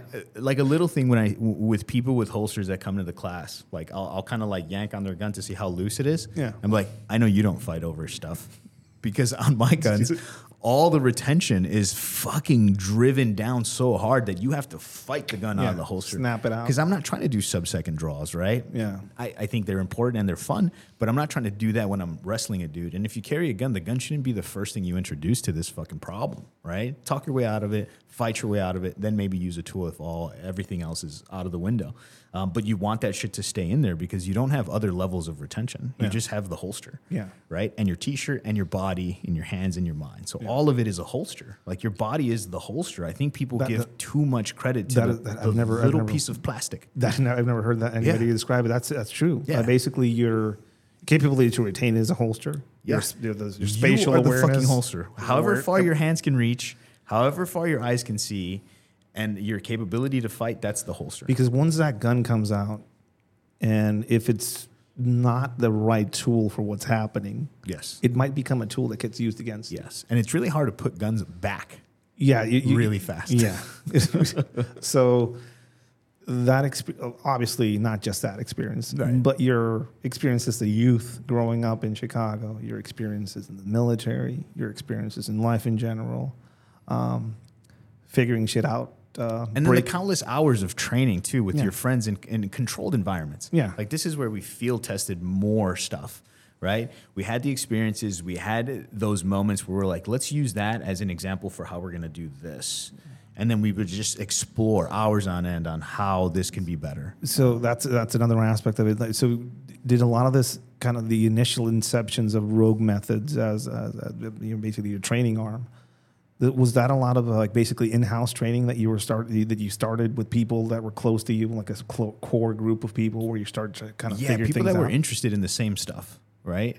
Which is hard to find people sure. like, hey, dude, you want to fuck around for a gun? Invite people almost, right? Yeah. Like we'd have the really good boxers, and I wanted to know how to strike in short range. Yeah. So then you invite them in to do this gun stuff, and you're like, hey, what punch would be the best, and how could we deliver the strongest punch at 8 inches? Okay. And he's like, why would you be that close? I was like, it doesn't matter. Just help me out here. And then he's like, okay, cool. And then they talk about torque. So when I teach people how to strike in our classes, it's to strike in that tight space. So you make it count. And I actually saw a cool video last night. There's a dude punching another dude, but he's like flailing and he's punching with his arm. Yeah. He's just slapping him basically. Yeah. And then the other dude blocks everything, cocks back, turns his body, crank, boom, knocks the dude out. I was like, that is exactly what we're trying to teach you is like, you can be devastating with less if you do it right. Yeah. And so a lot of it is that. It's the collection of information, things that I've seen done, things that have worked for other people that I've gathered and collected. So I collect and share. This is why I don't give a shit about my material the way people do. Yeah. Like so, I bring things in, not to cut you off, brother, I'm sorry. Yeah. I bring things in and then I share them. And I want them to live amongst the people versus where some people are like, they trademark things or they put things in their fucking name and like, you can only come to me for this. We're kind of the opposite. I want this shit to grow with the help of the people that are experimenting with what we're doing. I got my first glimpse of your work through social media. You know, like most people, I guess. There are people out there training firearms across the country in different ways. There's people doing combatives of different kinds and various kinds and everything like that. What caught my attention when I was seeing you do it was that you were doing it, you know? As an instructor myself, I can't, for the life of me, teach you anything that I can't demo directly. 100%. Right? So I've always admired people that will show me, don't tell me, you know? So I have this vision of you in a video, basically, you know, there's some students trying to fight over a pistol, and then this is how I would do it, and you introduce yourself into a fray. Yeah. And it's a fray, you know. It's unpredictable. It's unpredictable. It is a risky thing for an instructor to do, and some people won't risk that because they don't want to fail in front of students. They don't want to injure themselves, maybe. But you're like, fuck it, we'll do it live, right? Yeah. And you jump in there. That immediately caught my eye as far as your teaching style. Later on, we decided to collaborate on a class, and I went out there and I saw you do things directly. What caught my attention is the cutting things down into their basic components that you're doing for people. And you know, you had in that class that I was with you, we had people from various backgrounds. Everything. Federal law enforcement professionals, professional fighters, the people, accomplished jiu-jitsu players, housewives. Yeah. The professional photographers that had absolutely no violent skills attached to them. And linemen. Yeah. But people gathering together in a very honest way. Mm-hmm. No egos. And when I say no egos there, I mean anybody with an ego would be, there's always somebody that will humble you if you think you're the biggest, baddest motherfucker there, basically. And we did, in an honest way, it was like almost like something like a tribal experience. Yes. For me, as I was when I'm witnessing people basically breaking their shit down to the basic components. Yeah. I think a lot of that has to do with us as presenters. Yeah. You know what I mean? Like when I walk into a room, I don't walk in fucking chin up and like, look at all these fucking peasants. I'm the guy. I don't ever walk in. I walk in, I'm, hey, what's up, guys? What's going on? What's up, Tim? How are you? Good to see you, man. Let's do this. Let's do that. I throw myself in the mix right away so that they can see it can be done, and I'm not scared to do it. They shouldn't be scared to do it either. But there's a hesitance sometimes when students come in. It's a new thing. Everybody's quiet. Nobody knows each other. It's like, what the fuck's up with this guy? I usually open with a joke. I'll come in and say some bullshit or talk some shit about something, and it helps people kind of break off of that. But then you got to be careful. Like we're talking about comedy, I test material out and I'm like, ooh, that's not going to work well. And this Christian side of Alabama, and this isn't going to work well over here. This works better there. Basically, you have to adapt the material. Man, you have to care about the people. Yeah. The people make everything. So one thing I've noticed, training community wise, there's a big need out there for people that want to basically test themselves. Yes. I think is kind of what I see. When I say test themselves, I mean people don't know something. I mean, if you don't know yourself, you are in a very dangerous place. For sure. I think, and testing yourself honestly in a combative sense, specifically if you're somebody that has decided to take up arms. When I mean take up arms, I mean if somebody decides to conceal carry a firearm, they are bringing a lot of responsibility with that. Absolutely. And if that responsibility isn't fed with training, exposure, experience, controlled or otherwise, they're more of a detriment to society than a benefit, right? That the classic example of the dude open carrying a Glock with a Serpa holster walking into a 7-Eleven somewhere. What is your purpose with what you're doing as far as the training that Rogue Methods is now kind of providing to people?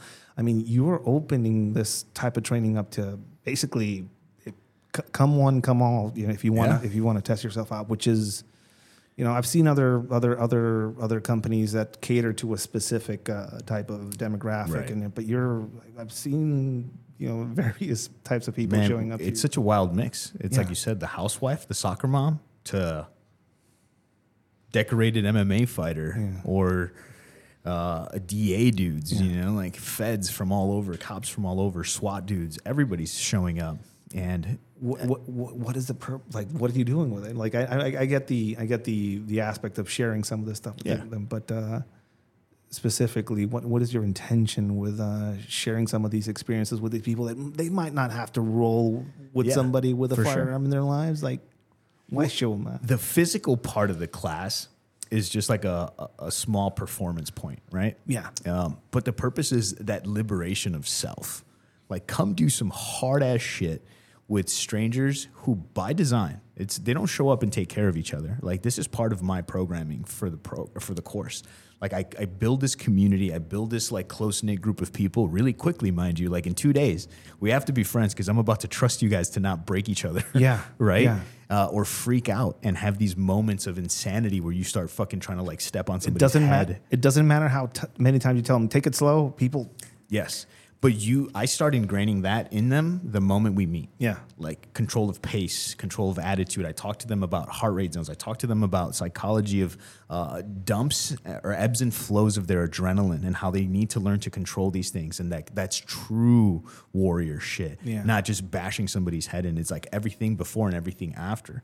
And so it's building this, it's giving the possibility of you getting an experience that took me 15 years to figure out. Condensing that to the 2-3 days that I get you. And most people come back again. I think we're at like 30% return customer rate for our first year in business, which is fucking wild. Yeah, it's, I think you provide an experience.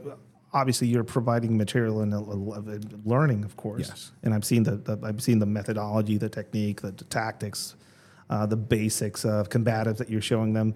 You're pointing out holes that people have in their combative spaces. Like I've seen some people that are amazing grapplers that show up to your classes, but they can't punch for shit. Right. And you expose them to that. Yeah. Or people that might be athletic and they can punch and kick and do all these things, but their gun handling skills are bullshit. Yeah.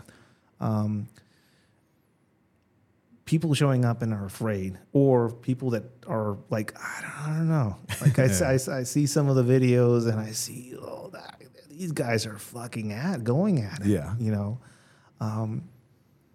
what do you tell to those people that look at the violence, controlled violence, because it's completely controlled violence. It's but what do you tell to the people that see some of this and say that's beyond me? So what's funny is I have a formula for that where it's almost like I don't say much to them. But if I had to say something to them, right? It's you have to know, like you said, what you can do and what you're capable of. And what better way than with people that care about you, that want to see you succeed, but you have to come in here and you have to sweat a little, bleed a little maybe, right? Mm-hmm. And diminish what you think you're good at and really see what you're good at. I'm like, what's fun about the program is, and it happens every time, you'll have somebody who has nothing experience. They know how to shoot a gun. Yeah. And I'm like, cool, we can work with this. They do just as well as somebody who has more experience because the tools change everything. Yeah. Right? You can't go a certain direction because that's where the muzzle line is. You can't go this way because you'll land on top of a blade. So it limits you, and they're more of an open book. They're willing to try and experiment, and their creativity from lack of training, right, almost takes them into this better place. It's exciting to see. For me, seeing some of these people figuring shit out for themselves. That's the big difference right there. Is what I want and allow is that freedom of expression. Yeah. I don't let you do weird shit like backflips and like, you know what I mean? Yeah. Like throw a spear from across the room. Yeah, I get it. But I'm okay with you doing something different. Somebody passing a handgun behind their back to the other hand. I have a video coming out. To keep away from somebody. Yeah. You know? I have a video coming out where the dude has to clear a malfunction, takes the magazine out, and he's being grabbed from behind, so he can't get the gun because the dude's holding his hands. So he pushes his hands down, lifts his legs up, and he reloads by his butthole. Imagine that, right? He reloads by his butthole, like legs. Like imagine you're like bending over completely and reloading behind your butt cheeks. Yeah. That's freedom of expression. It's okay to go there. Is it ideal? Who fucking knows? I think that's the art in martial arts. Yes, there needs to be art. That's the art part of it. Yeah, and I enjoy that. I learn from people when they do creative things like that. I'm like, well, that's possible. Would it be possible for a dude with a giant belly? Probably not. But he's in that moment, he's getting the experience, a controlled experience that he might for his files. So that fight is solely for him. Right? The results of every single fight are purposeful and they're all positive because the way I designed the drills, there's no good guy and there's no bad guy. You're playing both roles simultaneously. Yeah. And this is what's, again, unique to Rogue Methods that I don't see anywhere else. And I've done a lot of programs with other people to see. And what I wanted to do when I launched Rogue Methods was I didn't want it to be a competitor. I wanted it to be its own fucking thing so that I'm adding value to the community, not trying to fucking fight somebody for business. I was like, that's a stupid model. Why do that? Why not create something that's its own thing, has its own purpose, its own goals, and then people can just come to it or not, right? Like I don't force anybody to do it. You're all welcome. But it's different, and it's the free play. It's the highlight of accomplishments via weird shit. Yeah. Like we get weird. Yeah. I mean, for me, I think some of the most rewarding stuff for me seeing that class was when students had to go, basically you would set them up and they would have to figure things out with the basis of what they experienced in the training for those 2 days. Right. And mind you, if you want to simulate a real environment or a real fight, these people are already tired, they're taxed, their body chemistry is all over the place. And man, I'm witnessing people, crack off a few shots in an impossible situation, and seeing that real life. And then you go into that, well, that might happen in real life. And then you can go into a bunch of videos of actually people actually doing this type of stuff out there. What would you tell somebody that would see some of your videos and they said, well, I'm a teacher, somewhere in an old town. I'm never going to face any of this shit. Why would I have to train with you to shoot somebody in the face in a grappling situation? I'll just stand back and shoot them from afar, or I'll call the cops. Like, what's your sales pitch to somebody that says that this is too extreme or this is something it's not for them,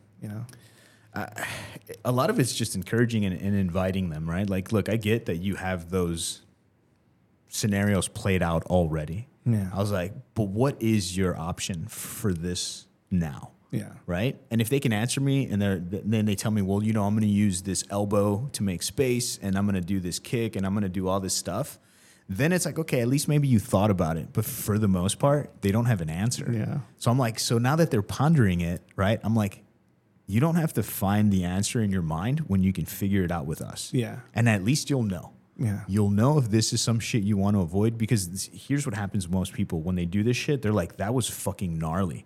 I hope I never have to do this for real. And I'm like, duh. Yeah. Exactly.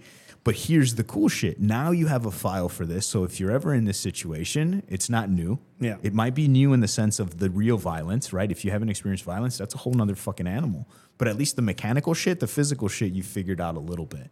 Now, all of the training, and this is what I don't think people get this about my videos that I post, because they're very high-paced, fast. Everybody's fucking rolling around gravel. It seems like just chaos. Sometimes it seems like chaos, but then if you're there, you realize that there's problem solving going on. There's so much. Like when I watch the videos of the fights, I'm seeing 100 different things that I'm like, oh shit, that was awesome. Look, he moved his foot here to do this.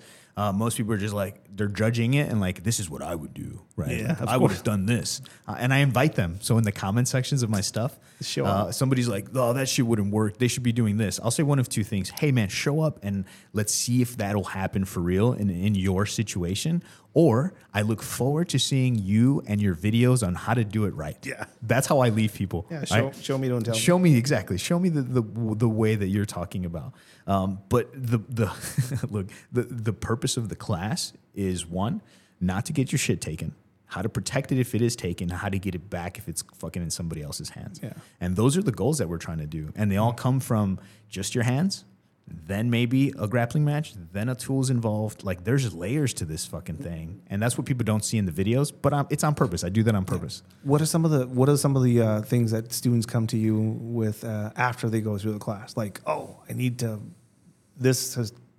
work on this. I need to figure this out. Like, what are some of the common? So I've been keeping a log. Okay. Believe it or not, of the stuff that pops up afterwards. So the majority of what I've been tracking is how much people enjoy grappling, and they end up joining a gym or a local boxing club or some sort of fitness center, right? So basically, they realize their physicality is really subpar, and that's the biggest one. Yeah, yeah. And then so not only am I generating business for other people by inspiring these people to go work out, go train at a local gym, right? Like I have actual numbers of people that have joined gyms. So now through what we're doing, right? And again, it's the bring people up. So now that gym is doing better in the area that I went to because 5 dudes from my class just joined their gym. And like, also these those people, little things. And also these people are bettering their lives. But being physically active. That's the important part. Yeah, the individual is actually gaining something for themselves, and they're pushing themselves now into new shit, right? From the law enforcement side, I get this one a lot. Why the fuck didn't we learn this before? Yeah. I'm like, I don't know. There's a reason why guys leave to do teaching, and that's why there's a lot of good instructors out there. They leave because they saw something wrong somewhere and they want to help fix it. Yeah, right? or they didn't get what they didn't get want. what they know. They didn't get what they would want to know, and then they had to fucking learn like you did. Yeah. Fucking go out there and get your And dude, I say it almost everywhere I go, but one of my biggest fears in life is to not pass on the shit that helped me fix myself emotionally, mentally, physically, and survive some of the fucking bullshit in the world.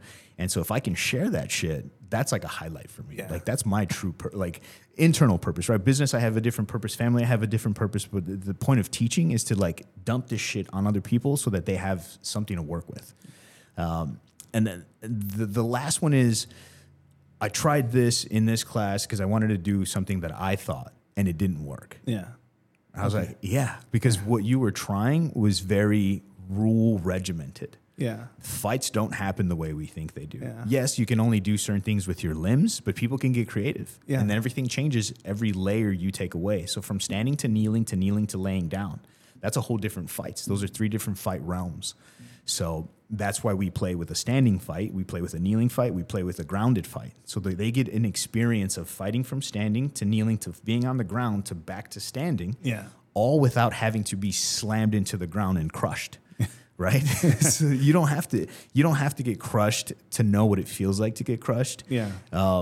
But you're going to experience it in layers. Yeah. And that's why I think people have such a fun time, because it isn't like you get there and then you do what the fight videos show. Yeah. So no, what are the prerequisites to come to one of these classes? 0. So I don't have to be a purple belt in jiu-jitsu. Fuck no. Do I have to be in law enforcement? No. Do I have to have some sort of combatives background? No. Can I show up without any fucking notion or clue about specifically what's going on, and it can figure things out there? Yes. Yes, to the point where, look, you have to have some sort of understanding of firearms, because it is firearms-centric. Basic firearms, basic firearms. And if all you know is that the point where the rounds come out go the other way, I'm okay with that. I could work with that, because you'll know not to point it at yourself. Yeah. Though what's beautiful in these fights, there's times where you point the gun at yourself to point it back at them, and that's okay. Yeah. No. But the internet's like, oh my God, you're flagging yourself. Well, that's what happens when you're actually rolling for life and death somewhere. You're going to flag yourself. And one of the recent videos, there's a girl with a red sweater, and she's holding the gun, and then she moves her face over the muzzle and comes out on the other side, right? She comes over, and you can see it where she muzzles her face with the other person's gun. The only thing is I don't think she could see that. Yeah.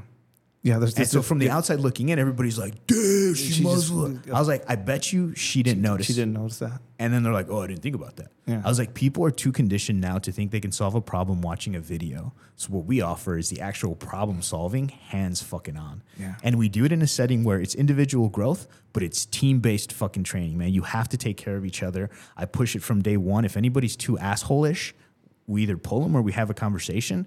Usually once we have a conversation, they get back to normal and everything's fucking cool, right? Because I can't help you get better at stuff and break you at the same time. Yeah. So that's not my intent in any of this. People, a lot of the people that I saw in your class came in with their own holsters, Yes. Obviously, everybody's coming with their own equipment, their own gear holster to test it. A lot of that shit got tossed away. We're not gonna, we're not gonna bad mouth holsters and shit like that. But configurations, gear wise, and things like of that nature. Like, what have you seen work for people? Like, what setups do you see work for people that are and kind of coming through some of the training with you? So, I mean, for law enforcement, they carry level 2s, which is just like a little clip in, right?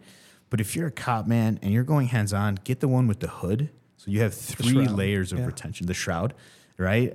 You want all of that. So then you don't have to worry about putting your hands on the thing. You can worry about the fucking dude. Yeah. That's my suggestion for law enforcement, and that's what I carried. I was like, it needs to be a level 3, so I don't. And have it's to something worry. that you've reproven over and over again Constantly. through control training. All control training, even in real life. Even bad dudes are like, it was hard as fuck. I couldn't get that gun. Yeah. And I was like, okay, that's a 1 for the holster. Now, for somebody that's a civilian, For carrying civilian concealed. side, yeah. Look, appendix is just easier to control. It's in front of you. Your elbows can protect it. Your hands can protect it. It's just infinitely better than it being behind you or somewhere So for else. people that don't know what appendix is, So in the front, right? In Carrying the it. belly side, in the front, near the belly button. Kydex. Kydex is better. Look, leather is good too. Leather is good, but it's not good for reholstering or holstering in general, right? Okay. So Because it smashes itself it down. smashes but look, down. if you're a smart motherfucker and you know that it smashes down, well, then just take the whole holster off, put the gun in the holster, and then put it back on. Yeah. This is why I don't do nevers and always. Yeah. Like that's not the world that I live in, because that's not the world, and I don't think it's not that black and white. There's a lot of gray. Metal clips versus rubber belt loops or attachment. So rubber belt loops do snap off. Rubber belt loops are failure. They fail, but they're not terrible. Okay. Right? Clips are good too. I know that the discrete carry concepts guys make a really Metal great one. fucking clip, man. And I've ripped like through leather belts trying to break those off. They do bend and warp, but it's a spring, right? It's gonna load. It's gonna load awkwardly and open. They hold the best, I think, the metal clips, and then they're damaging. Yeah. So because of some of the styles of fighting that we do, I use the holster to grind into your fucking hands to break your knuckles off the gun. And if you're wearing all soft stuff, you can't use it to your benefit, right? So that's why I don't like the soft loops, because I actually use the holster to fight your fucking hands.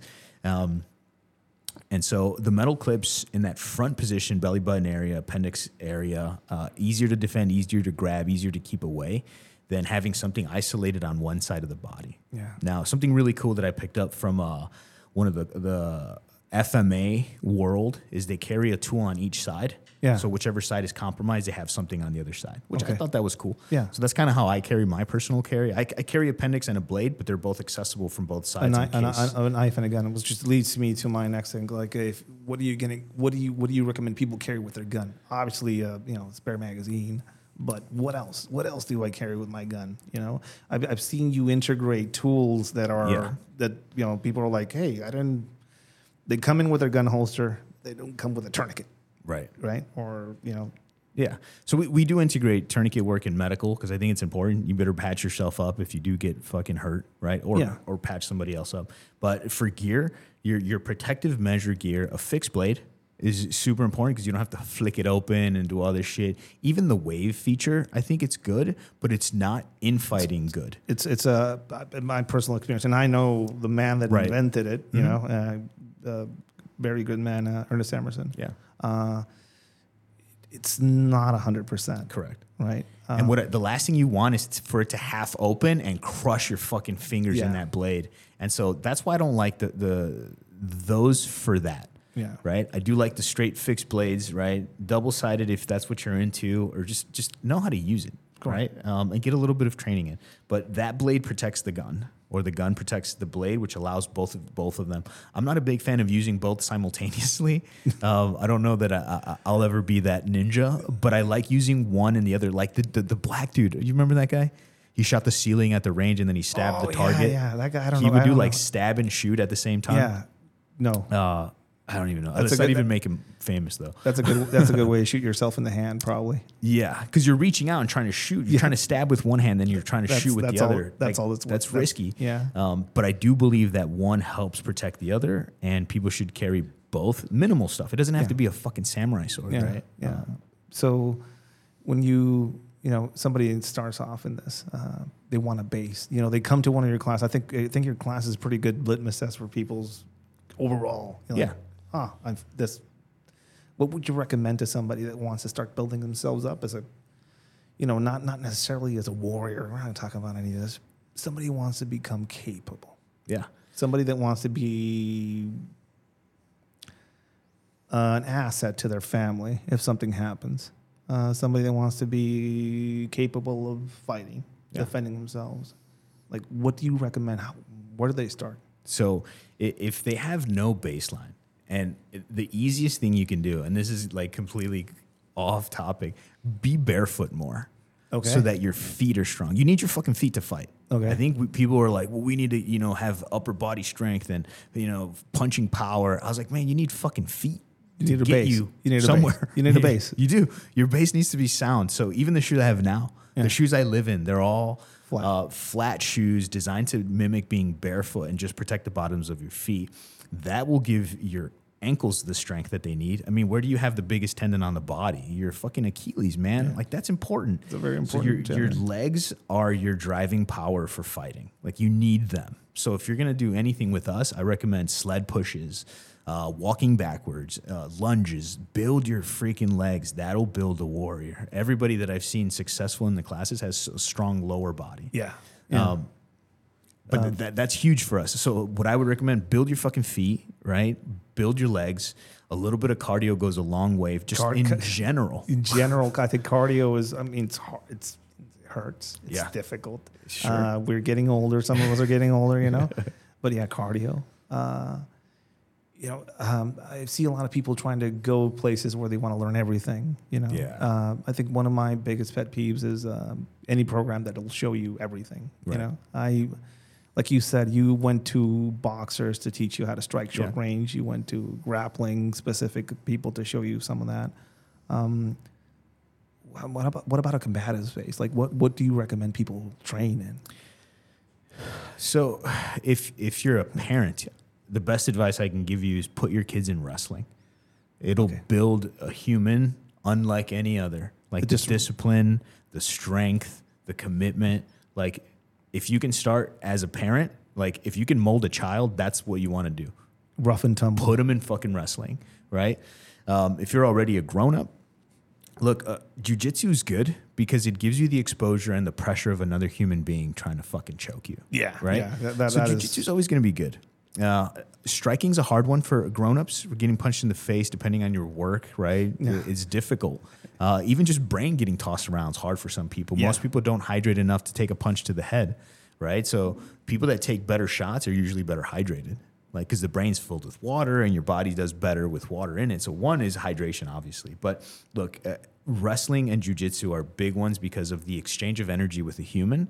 And though it is a choreographed play, it is sporadic. You don't know what the other guy wants to do, but you can feel what he's trying to do. Yeah, it teaches you to be reactive. It teaches you how to be a bit more intuitive with motion. Yeah. And you can, if you don't have a gym to go to, you can play with your kids, you can play with your wife.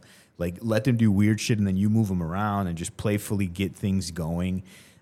Those would be good starting foundations for understanding your body. Yeah. I think a lot of what's missing in people is body awareness. Yeah, people don't know their body. They're not aware of what their body can do, their limits, like one of our very first drills, I'm not even going to tell you guys what it is, but you know what it was, like that contact drill we did in the beginning. Yeah. That right there sets the tone because there's a good majority of people that come into the classes have never done something like that. Yeah. So the first time that happens to them, you can tell they're worried about their space. They're worried about their base. They're like, holy shit, what am I doing right now? There's a moment. This thing that I'm about to do, I didn't even conceptualize until this very moment. I'm like, wow, well, welcome, man. Yeah. And it's a huge smile on my face and everybody's cheering them on. Yeah. And it's things that are missing. People fucking cheering you on. Yeah, we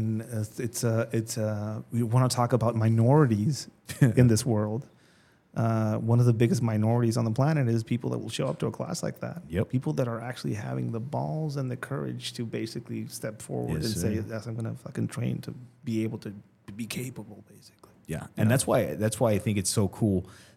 We sell out a lot. Like I think all of our stuff for this year is sold out already, and we're starting into next year. But I tell the people in the classes, I'm like, hey, you guys that are here today, it's a unique personality trait. Not everybody shows up. No. I get a shit ton of emails asking me questions, and I can hear the nervousness via the text. Of course.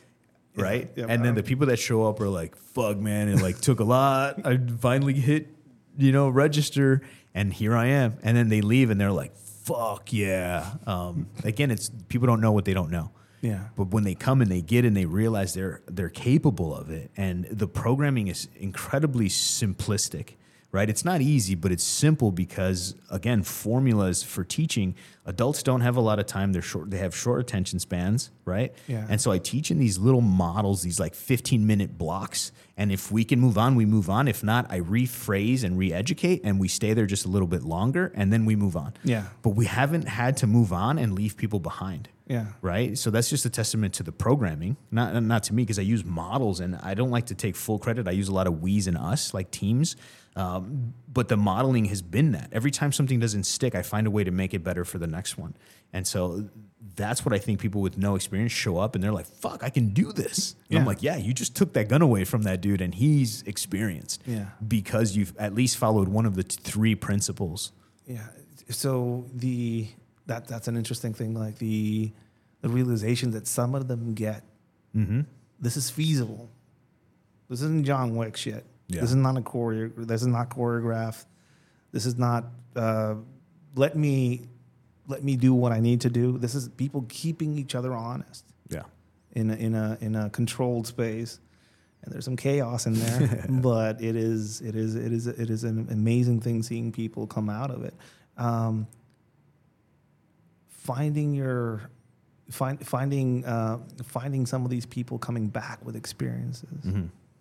Have you had that experience? Yeah, and so what they communicate, and it's cool. I've had 2 or 3, and I mean I've had plenty, but 2 or 3 that stood out. Yeah, and it's what I was after. I was like, fuck, finally I'm hearing what I want to hear. As far as what you're supposed to be seeing on your end, right? Yeah, like I know what I want for you, but you have to experience it. Otherwise, it doesn't happen, right? So one of the ladies was like, she came back the second time for the program, and she's like, now I could see the fight from another angle. Okay. So I knew what I was doing, and now I could pay attention to what they were doing. Where the first iteration, she could only manage herself, and it was reactive and reactive and reactive versus responding, right?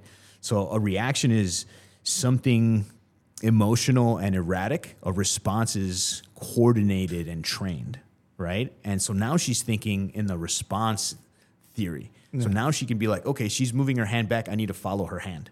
So she would follow the hand and not lose the gun. So like now she's starting to see things a little bit better. And she's like, I bet the next time I come, I'll be able to see it from the outside, and then I can manage everything.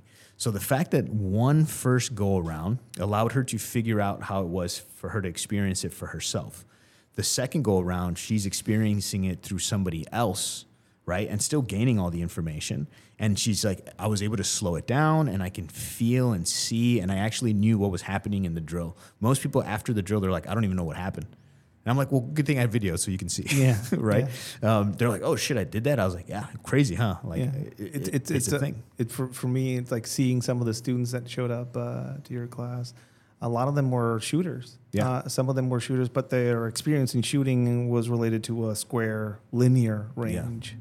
Static paper targets. And all of a sudden you introduce them to this, the fourth dimension or whatever the fuck. It's like mind expanding to them when they start figuring out that they can pass the gun from one hand to the other, and there's going to be a range violation screamed out somewhere. The getting people out of that weird bubble that some people kind of live in, as far as, it's training, it's valuable, but putting them into a situation where the dimensions change. That's pretty. That was a pretty powerful experience to kind of witness for myself. It's liberating, right? Even on our end, to give people that freedom to do that shit. Because if we impose limitations, and this is what happens with the flat range stuff, you impose all these rules, right? And I get it, it's for safety, whatever. But now people, not that they're going to act that way, but that they're going to be like, wait, what was that thing I was supposed to do? Instead of like, free play this shit, free flow, allow it to happen, and then solve the problem as you're going. Yeah. A lot of big things in it for me in these drills is I have goals for people, right? I have goals set in my mind for each partner pair as they're going through their iteration. So as they're fighting, I'm like, okay, I want him to try to do this, but I'm not saying it, because if I tell them that, now I kind of like put a task on them, right? And then they're going to try to do it, and then they're going to fail, and then they're going to feel like they failed. Yeah. So I don't tell anybody this. That's a great. In my mind, I'm like, okay, I know this is what he's going to try to do. This is the goal. This is what I want from him. And people execute that. Like, it's not like I'm a magician, but I can figure people out doing this long enough. you point the way, but you don't tell them what they're gonna find. Yeah, you know? and that way there's no losing. Like, this is the big thing with a lot of this stuff. People watch these and they're like, oh, that guy lost, or that guy did this and he should have taken that. I was like, how do you know who the good guy is in this situation? Yeah. How do you know who was trying to not fire the gun? Or you don't even know if this drill calls for unloading the gun, right? So now I have all these drills, and one of them is this. You're fighting with somebody, and the goal is to see who can unload the gun first. So you and I have a gun between us. Go, we grab it. One of us has to unload it. The drill doesn't end until the gun is fully unloaded, right? Now you're watching the scramble and people doing weird shit, and they're like, what are they doing? Why aren't they trying to shoot each other? Yeah. And it's like, well, because you don't know what the fuck we're doing. Yeah. You're judging it from the outside looking in. But I have all these little tasks in these drills, like that hand swapping drill. A new drill that I kind of put together because of that hand swapping the gun is we'll put the head on the chest and the partner's moving, and you have to move the partner, but the partner's trying to grab the gun, and you have to swap it every time you feel the gun is in danger. So now they're getting random reps of gun swapping hand to hand. And every time you think there's an opportunity to put it into your firing hand and break a shot, go. And so now we're playing not only with the freestyling shit, right, that we've allowed them to experiment with. So now we're taking the experimental shit and making it a drill. Yeah. So now we're even furthering down the possibilities. So it's exciting, man. It's one of the most exciting projects I've ever worked on. Where do what specific courses do you offer to the public? So we have our core class right now, because I'm on the road doing this one, is the close contact gunfighter. Yeah, you're fucking on the road constantly. It's like you're always on. Basically, this is us. Yeah, everywhere. Yeah, we're probably on a flight somewhere crossing flight patterns. Yeah. And that's my focus. My general focus is that, because again, I truly believe that everybody should be capable of these skills, and everybody can be. Yeah. And that's the exciting part. It's like, I believe in you motherfuckers. You can do it. Just show up. I promise. Right? Like, I promise people that. And then I have a strong team right now of two dudes, Dylan Vensky and Hunter Constantine. These two dudes are my firearms guys. They're world-class shooters. They're competitive grandmasters. They understand shooting at the highest levels, right? And combatives, or the combative side of shooting, it's just shooting fast at the best opportune time. Yeah. So why not take the dudes who are the best shooters and then add combative elements to it, right? Yeah. So I have these two guys, and they're heading the program for me as far as pistol goes. So all firearms specific training, and then all carbine style training. Those two guys are kind of managing that for me while I run around doing this. Dan the Hitman Murray, he's a ex-UFC guy, ex-Bellator fighter. He helps me with combatives. And there's some other people that we're prospecting and trying to develop as well. Look, when I went from every element of work, I always wanted a team, right? I didn't want like my team. I wanted a team. Yeah. And this is, I'll call my team and I'll call the guys and I'll be like, hey, what do you think of this decision? It's completely up to me, right? Like, the responsibility is going to fall on me whether it fails or it does well, but I include them in it. I want them to know that they're a part of what I'm doing, and we're doing it together. And so having those guys has really helped at least keep the momentum of shooting, because we want people to be able to shoot well, both of the guns that they carry, all of the stuff that they have, but the fighting aspect is what more people are going to be seeing of me. And then I talked to the guys about this. It's a model that I have. I do combatives, and the guys do firearms on the same location. So now we have the 14 max in my class. I cap all my classes at 14. 14 going on here, 14 going on here, and we interchange and we have lunch together, and we're always like, it's a giant group of people, and it just generates that like, oh shit, look what they're doing. Oh shit, look what they're doing. And now we're fucking intermingling. Dude, it's just like, it's an event. Like, people love this shit, and I love the people that come to it, and it does build this really cool sense of community. Yeah, it's an awesome community. I think I've been witnessing it as it kind of grows, and you know, some of the people that go into, I mean, I got advice on physical rehab with some of the students at one of your classes. Advice on holsters by somebody else there. Dude, everything. There's an exchange, and I do this as well. I tell people, like, exchange business cards, create a network of people. We've had everything from lawyers to copyright attorneys to business management to guys who build infrastructures, engineers, and everybody's exchanging information. And now you have a bunch of people that can do all the things you can't do, right? It's like the collection of information to build this program. Now you have a collection of people that are capable in realms that you just can't because your bandwidth, right? That's that true sense of fucking community, man. I think that's what's important.